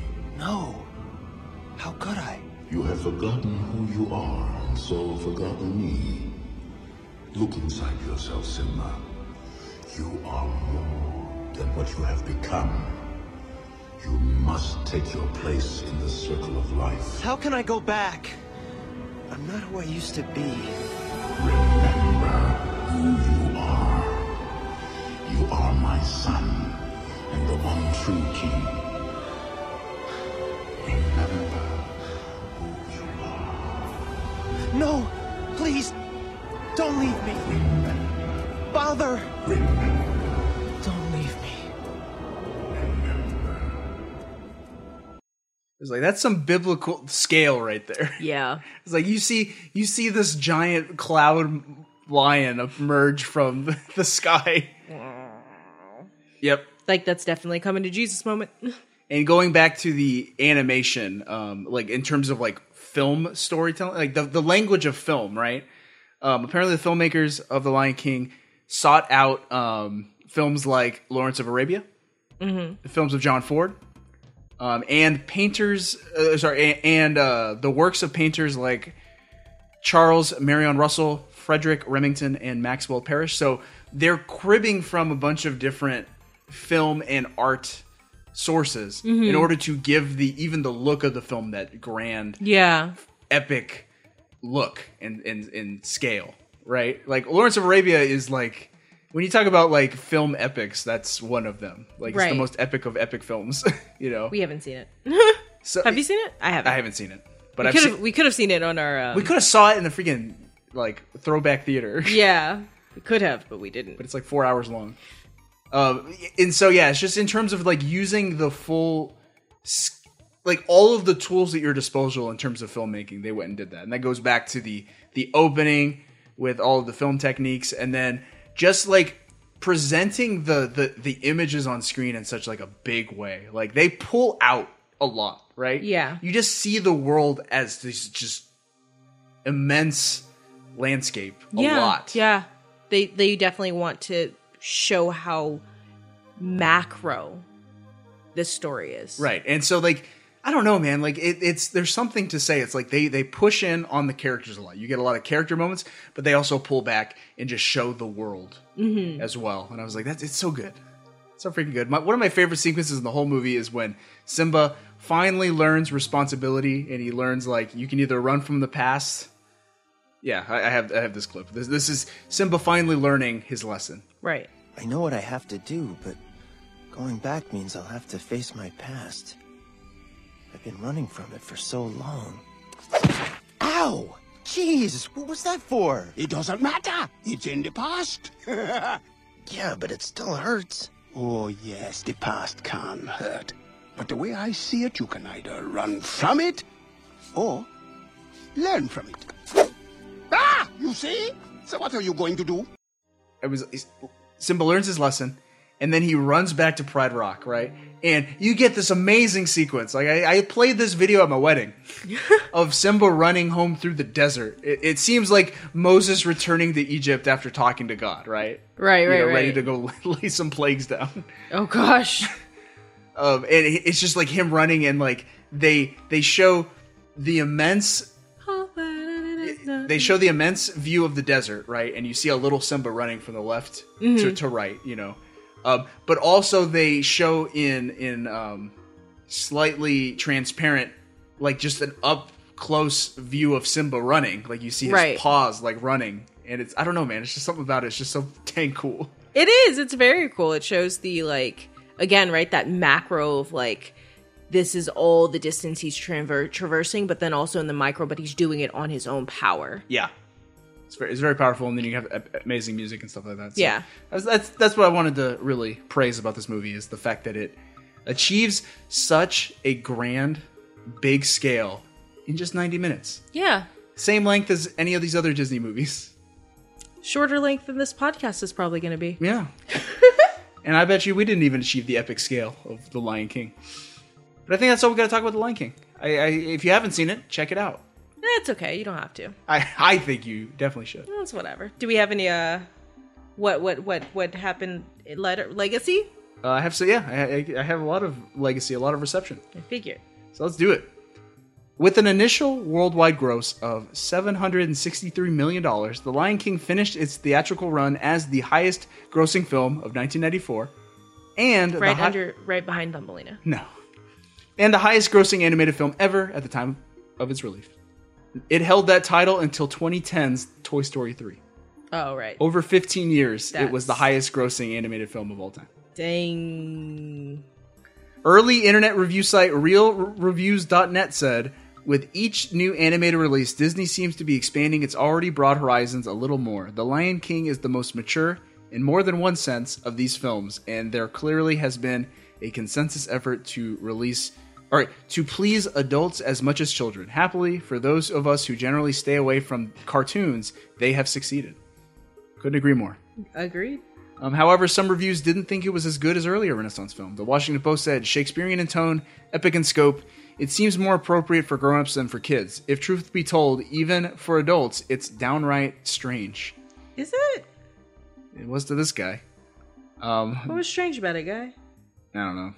The Lion King was nominated for 4 Golden Globes, winning Best Original Score, Best Original Song for Can You Feel the Love Tonight, and Best Motion Picture, Musical, or Comedy. It took the big one. That is the big one. The big one, yeah. I was like, comedy. It didn't win for drama. That's fair. I mean, it could have. Dead Dads. It was likewise nominated for 4 Academy Awards, winning Best Original Score and Best Original Song for Can You Feel the Love Tonight.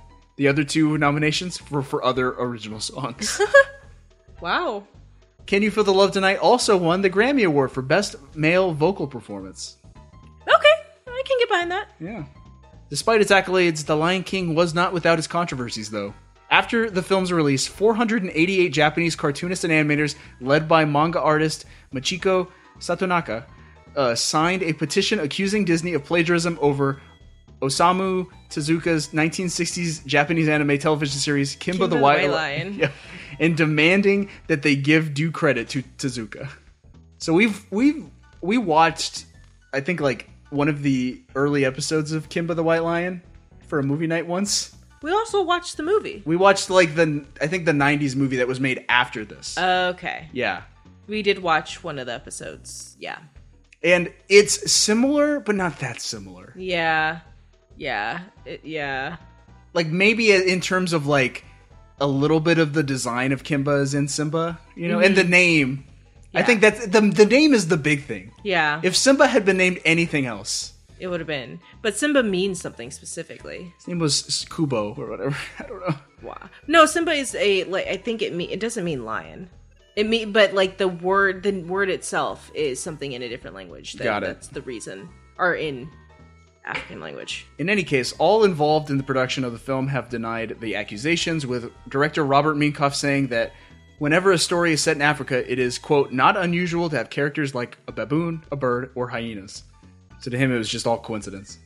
Takayuki Matsutani, the president of Tezuka Productions, said in 1994 that, quote, quite a few staff of our company saw a preview of The Lion King, discussed this subject, and came to the conclusion that you cannot avoid having these similarities as long as you use animals as characters and try to draw images out of them. Mm-hmm. So even they said it was coincidence. Yeah. The Lion King has spawned 2 direct-to-video sequels. 1998's The Lion King 2, Simba's Pride. Hey. And 2004's Lion King 1.5. I've seen them both. They're both fine. I don't know that I've seen 1.5, but I definitely seen 2. I remember Lion King 1.5 was really funny. I laughed a lot as a kid. You know, in 2004, I was like 12. I was almost a teenager, and it still made me laugh a lot. I remember singing songs from Lion King too. Inu Babi. That's not how the word goes. I do not even remember. A television spin-off called Timon and Pumbaa ran from 1995 to 1999, and I watched a bunch of it. A series of spin-off educational shorts called Find Out Why ran on Disney's One Saturday Morning in 2000. Timon and Pumbaa would, like, explain how things worked, like static electricity. So Pumbaa would explain it right, and then Timon would say some stupid. Yes. Timon and Pumbaa also hosted a series of educational shorts called Wild About Safety for Disney Parks from 2008 to 2013. Timon and Pumbaa really were the breakout stars. They were. I'm sure there's still parking lots named after them to this day. Right? A second television spinoff called The Lion Guard. I knew you were going to say The Lion Guard. Ran from 2016 to 2019 with its 2015 pilot serving as a TV movie. I have not seen The Lion Guard. I remember we were walking through the Disney store once, and we just see all these toys for The Lion Guard, and we're like, what is that? Not me. I knew what that was. I have friends with kids. Okay, well. Is it good? I don't know. Oh, I mean, You I be the didn't watch judge. it. Oh, yeah, you judge. The Lion Guard also spawned a short-form series called It's Unbunga-Believable, which aired on Disney Junior in 2016. Okay. I don't know what that is. Is Me Bunga neither. a character? You tell me. I have no clue. A Broadway musical based on Lion King debuted in 1997. Yeah. The show won 6 Tonys including Best Musical. I always wanted to see that. I went as a kid. We went in Hollywood. I just like you. I think I was too young to appreciate it. Like, I go back now and I look back and I was like, that was pretty cool. I would have enjoyed it more Take as your an wife adult. to this play. When it's safe to do so, maybe we will. No. Take me now. No. I'm not going to tell the story that I caught COVID at the Lion King show. We'll wear masks. The Lion King has also been adapted into various live shows at Disney parks, including a parade called the Lion King Celebration, a life-sized puppet show called The Legend of the Lion King, which looked amazing. I was like, these puppets are huge. Just like big old, like, plush Simba puppets. We should have a plush Simba puppet instead of that couch. And an African dance-based production called The Lion King, Rhythms of the Pride Lands. That's interesting. Yeah.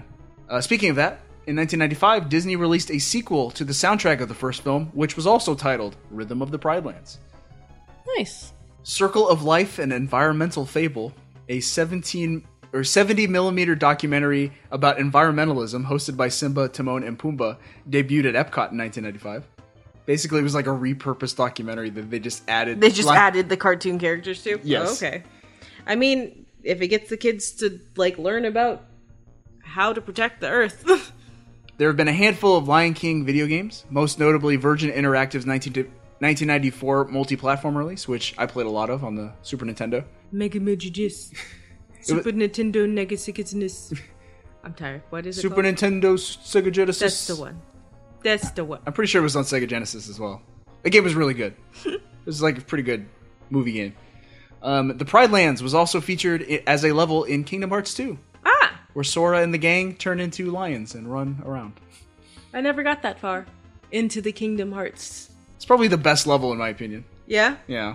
It's because you really like Lion King. I do. And you always wanted to run around the It's Pride better Lands. than the Little Mermaid level where you sing. Is that the gameplay? Is that the fighting, Yes, singing? It's a rhythm mini game where you sing. Not even songs from the movie, like bad songs that they wrote for the game. Also, other licensed Lion King products include dolls, toys, storybooks, and other such nonsense. And other such nonsense.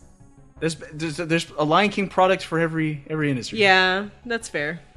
And in 2019, a photorealistic CGI remake of The Lion King starring Donald Glover and Beyonce was released. And it was also only 90 minutes and told this sweeping scale. I'm pretty sure it's way longer. I don't know. It's 2.5 hours. Why is it? Why is it? It's closer to 3. So people like to say, oh, it's a live action remake. It's not live action. It's all done in a computer. It's just done photorealistically. They were like, can we make The Lion King but make it look real? Like, yeah, you could. You did do that. Is it better? Probably not. You haven't seen it. I've seen clips of it. Those animals don't emote. You haven't seen it. How am I supposed to know if Simba's sad? You haven't seen it. How do I know which one's Simba and which one's Mufasa? Okay, that's just racist. Whoa. By the way, that remake is now the highest grossing animated film ever made. Oh, wow. Currently. Okay. Yep. This film spawned a brand new Beyonce song called Spirit, a Beyonce curated soundtrack album called The Gift, and a Beyonce produced visual album called Black is King. Okay. Like, I'm pretty sure they only got Beyonce involved so that she could, like, create this multimedia, like, event around The Lion King. It's like, you bring in Beyonce to play Nala badly. Did you? You can't say that if you I've haven't read seen the it. reviews. Everyone says she did a terrible job. Okay. Those are people who say it. You don't have an opinion if you have not seen it. Either way, she contributed a lot to the other aspects of movie making outside of the movie itself. And a follow-up film is currently in development. So, is it going to be Simba's Pride? I don't know. That'll be fun. Kiki Palmer as Kiara. Friggin' Zendaya as what? As their daughter. Kiara, yeah. That is The Lion King. Would you recommend it? I mean, it's fine. If you have time on your hands, you can totally watch it. Yes, well, seek this movie out if you haven't seen it. If you have seen it but haven't seen it in a long time, seek it out anyway. What's up next? We got runners up? Well, yeah, let's go to runners up because we know who the winner is. I'm the winner. There's no argument here. Are you selling me? Are you going to try and tell me that Thumbelina win? I'm not going to try to tell you. I would just tell you. But since we already know that Thumbelina No. wins, Hold on. You're going to make us half this star this week. Are you indignant right now? Yes. Are you doing that to me? I'll throw you a bone. I'll let you believe that this is the one that you won. Sure. Yeah, you can. The Lion King is better than Thumbelina on almost every level. On every level. I can't even think of a level where it's any better. Are you sad? No. Are you upset? No, I'm convinced. I'm correct. Lion King is a better movie. There you go. Lion King, Rod wins, 1994. To all the kids out there who stopped whatever they were doing to listen to really see if I was gonna half a star on this one. Okay, but now that we have decided who the true winner is, let's talk about runners up. Let's do it. Okay, so if we were not watching The Lion King for you, we would have been watching Pulp Fiction. That's good. That's one of those things, like, it'll never surpass The Lion King, only because you watch it so much. Yeah, like, Pulp Fiction it's getting up there. Like, yeah, it's like I watched Pulp Fiction a lot in, like, college and, out of college and stuff like that, but yeah, I've never made it through Pulp Fiction. We've watched Pulp Fiction before and you've fallen asleep every time. Every time. I'm like, it's not over yet? Oh, it's fine. What is Bruce Willis? Like, what? Credits. I'm like, the wide spectrum of things that I enjoy. The Lion King and Pulp Fiction. Right? Well, we also might have, and which I'm really glad because I would have been on strike because I hate this movie. Forrest Gump. I watched Forrest Gump so much in, like, high school. Like, it was on, like, it would play on, like, the movie, like, the free movie channel on like satellite cable or whatever, you know. So it was like when I got home from school, I just, like, put it on in the background, as I did my homework. So it's like I know, like, Forrest Gump, like, front to back, just because it's like I would always just have it on in the background while I did my homework, and then my mom had the DVD, so I'd listen to the commentaries. Yeah, I think I've only watched that movie through once, and I've, like, been in rooms where it was on, but I would never choose to watch that movie ever. I like it. I still like it. Like, I know it's a flawed movie. Like, it's not the best movie ever made or anything, but it's like, no, I enjoy it. I can't even say if it's flawed or not. Like, it's like I just remember watching. It's like I didn't enjoy that. Just like as a kid who doesn't know it's what not a for movie. Kids. It's not for kids. So how dare you? What, I was a kid when I watched it. I think I don't know, or kid enough. Whatever. For me, my runner-up would have been Little Buddha, a movie that I'm sure that you haven't heard of. Never heard of it. It's a movie. Sounds racist. It's like the story of a monk, like not Buddha, but like a monk. It tells the tale of Siddhartha while also talking about I think a monk that died but was reincarnated, and they were trying to find where he was reincarnated, and he was reincarnated and his soul was split into 3 pieces, and it was into 3 different kids, and it was following them, and they're trying to it's a movie that I watched like 3 times as a young person. Another one, I have a lot of runners up this year. Pagemaster. Everyone loves Pagemaster. I remember like that was one of the movies that I watched in preschool. Like you come in preschool and like play it on VHS tape. Yeah, because it's mostly cartoon. Cartoon. And Macaulay Culk's. Good old Mac. Good old Max. Camp Nowhere, which I love. We're gonna do a movie night one day of camps. I've seen that. You have? Like it's one with Christopher Lloyd. He is in that one, yes. Yeah, like I remember. I know I've seen it. I don't remember anything. Yeah, about so it. we're gonna watch Camp Nowhere and Heavyweights, right? Or whatever. We should watch that. Yeah. Yeah. So we just do a nice little movie night between us. Do they have like an Olympic Games at the end of that movie? Or that's Heavyweights. It must be Heavyweights. I've never heard of Heavyweights before I met you. So, but I enjoy Camp Nowhere, except for the weird pervy kids. And then another movie, which I'm not sure if this is like, I remember watching it on Disney Channel, but I don't think it's like one of those like straight to TV movies. It's called Mommy Market. Never heard of that. It's Mommy Market / Rent a Mom or something like that, and it's a really interesting. So basically, it's about a single mom of 3 kids, and it's hard to be a single mom of 3 kids. Like, I think the oldest was probably like 13, 14, 15, and the youngest was like 6, 7, 8, like around those things. Like, and her husband had like died, and she was just trying her best, but she was not doing it like the way her kids wanted. And so they're like, we wish we had a different mom. And so they wake up one morning and their mom's gone, and they each have a coin, and they can like pick a new mom out at the Mommy Market. And they're like, this is the mom that I want. And it's the same actress, but she's playing different. Like, I want a mom who's fun, who does this, and bring them in, and it's great at first, but then it's not great, and so you return the mom to the Mommy Market. That's some high concept stuff right there. It's so good. We should watch that too. Like, it's so good. I remember the last time I watched it I was a kid, so I can't remember if it real stand up, but I really loved it. Anyway, so those were my runners up. That's that. Yeah. And because it is 10:30 p.m. and we started recording this at 7 p.m., I would like us to just go straight into plugs. Hey, plugs. All right. So if you'd like the show, you can follow us on Twitter at MediaMateShow, and follow us on Instagram at MediaMateShow. We like to share artwork and posts, and we share videos and polls and a lot of fun stuff. Yeah. If you like my stuff, you can follow me personally on Twitter at RodTheMaster, and a few other things that I do. I write for a website about video games called ZeldaDungeon.net, where we talk about the Legend of Zelda video game series. So if you like Zelda, check that out. And I host a wrestling YouTube show called Keep Kayfabe. That's Kayfabe. We look at the careers and characters of our favorite wrestlers. Check that out if you care. And if you care to see what creative endeavors I have a YouTube called Taming Tales on YouTube, where I tell stories that I make up to video. That's it. That's what I do. And sometimes I vlog. So if you want to see that, come and see that. Yeah. So, hey, thank you for listening. If you haven't already, subscribe to us on your podcast platform of choice. Leave us a review and tell a friend. Tell a friend. Tell a friend. Helps us out. Don't just tell a friend. Pick your favorite episode. Sit with a friend. Have like coffee and drinks and something, and have a listening party. Yeah. Do it. And then like tweet at us if you're actually going to have a listening party. That sounds so cool. Yeah. So, thanks again. And as we said, we're going to close out this episode with Hakuna Matata. Yeah. It's a wonderful phrase. It is. You know what else is wonderful? Thumbelina, which is the movie that actually won this year. Bye, guys. Thumbelina Matata. Night, kids. It means no worries for the rest of your days.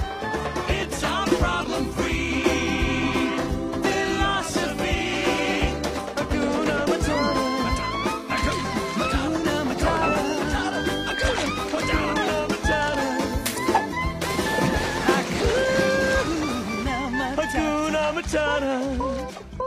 Hakuna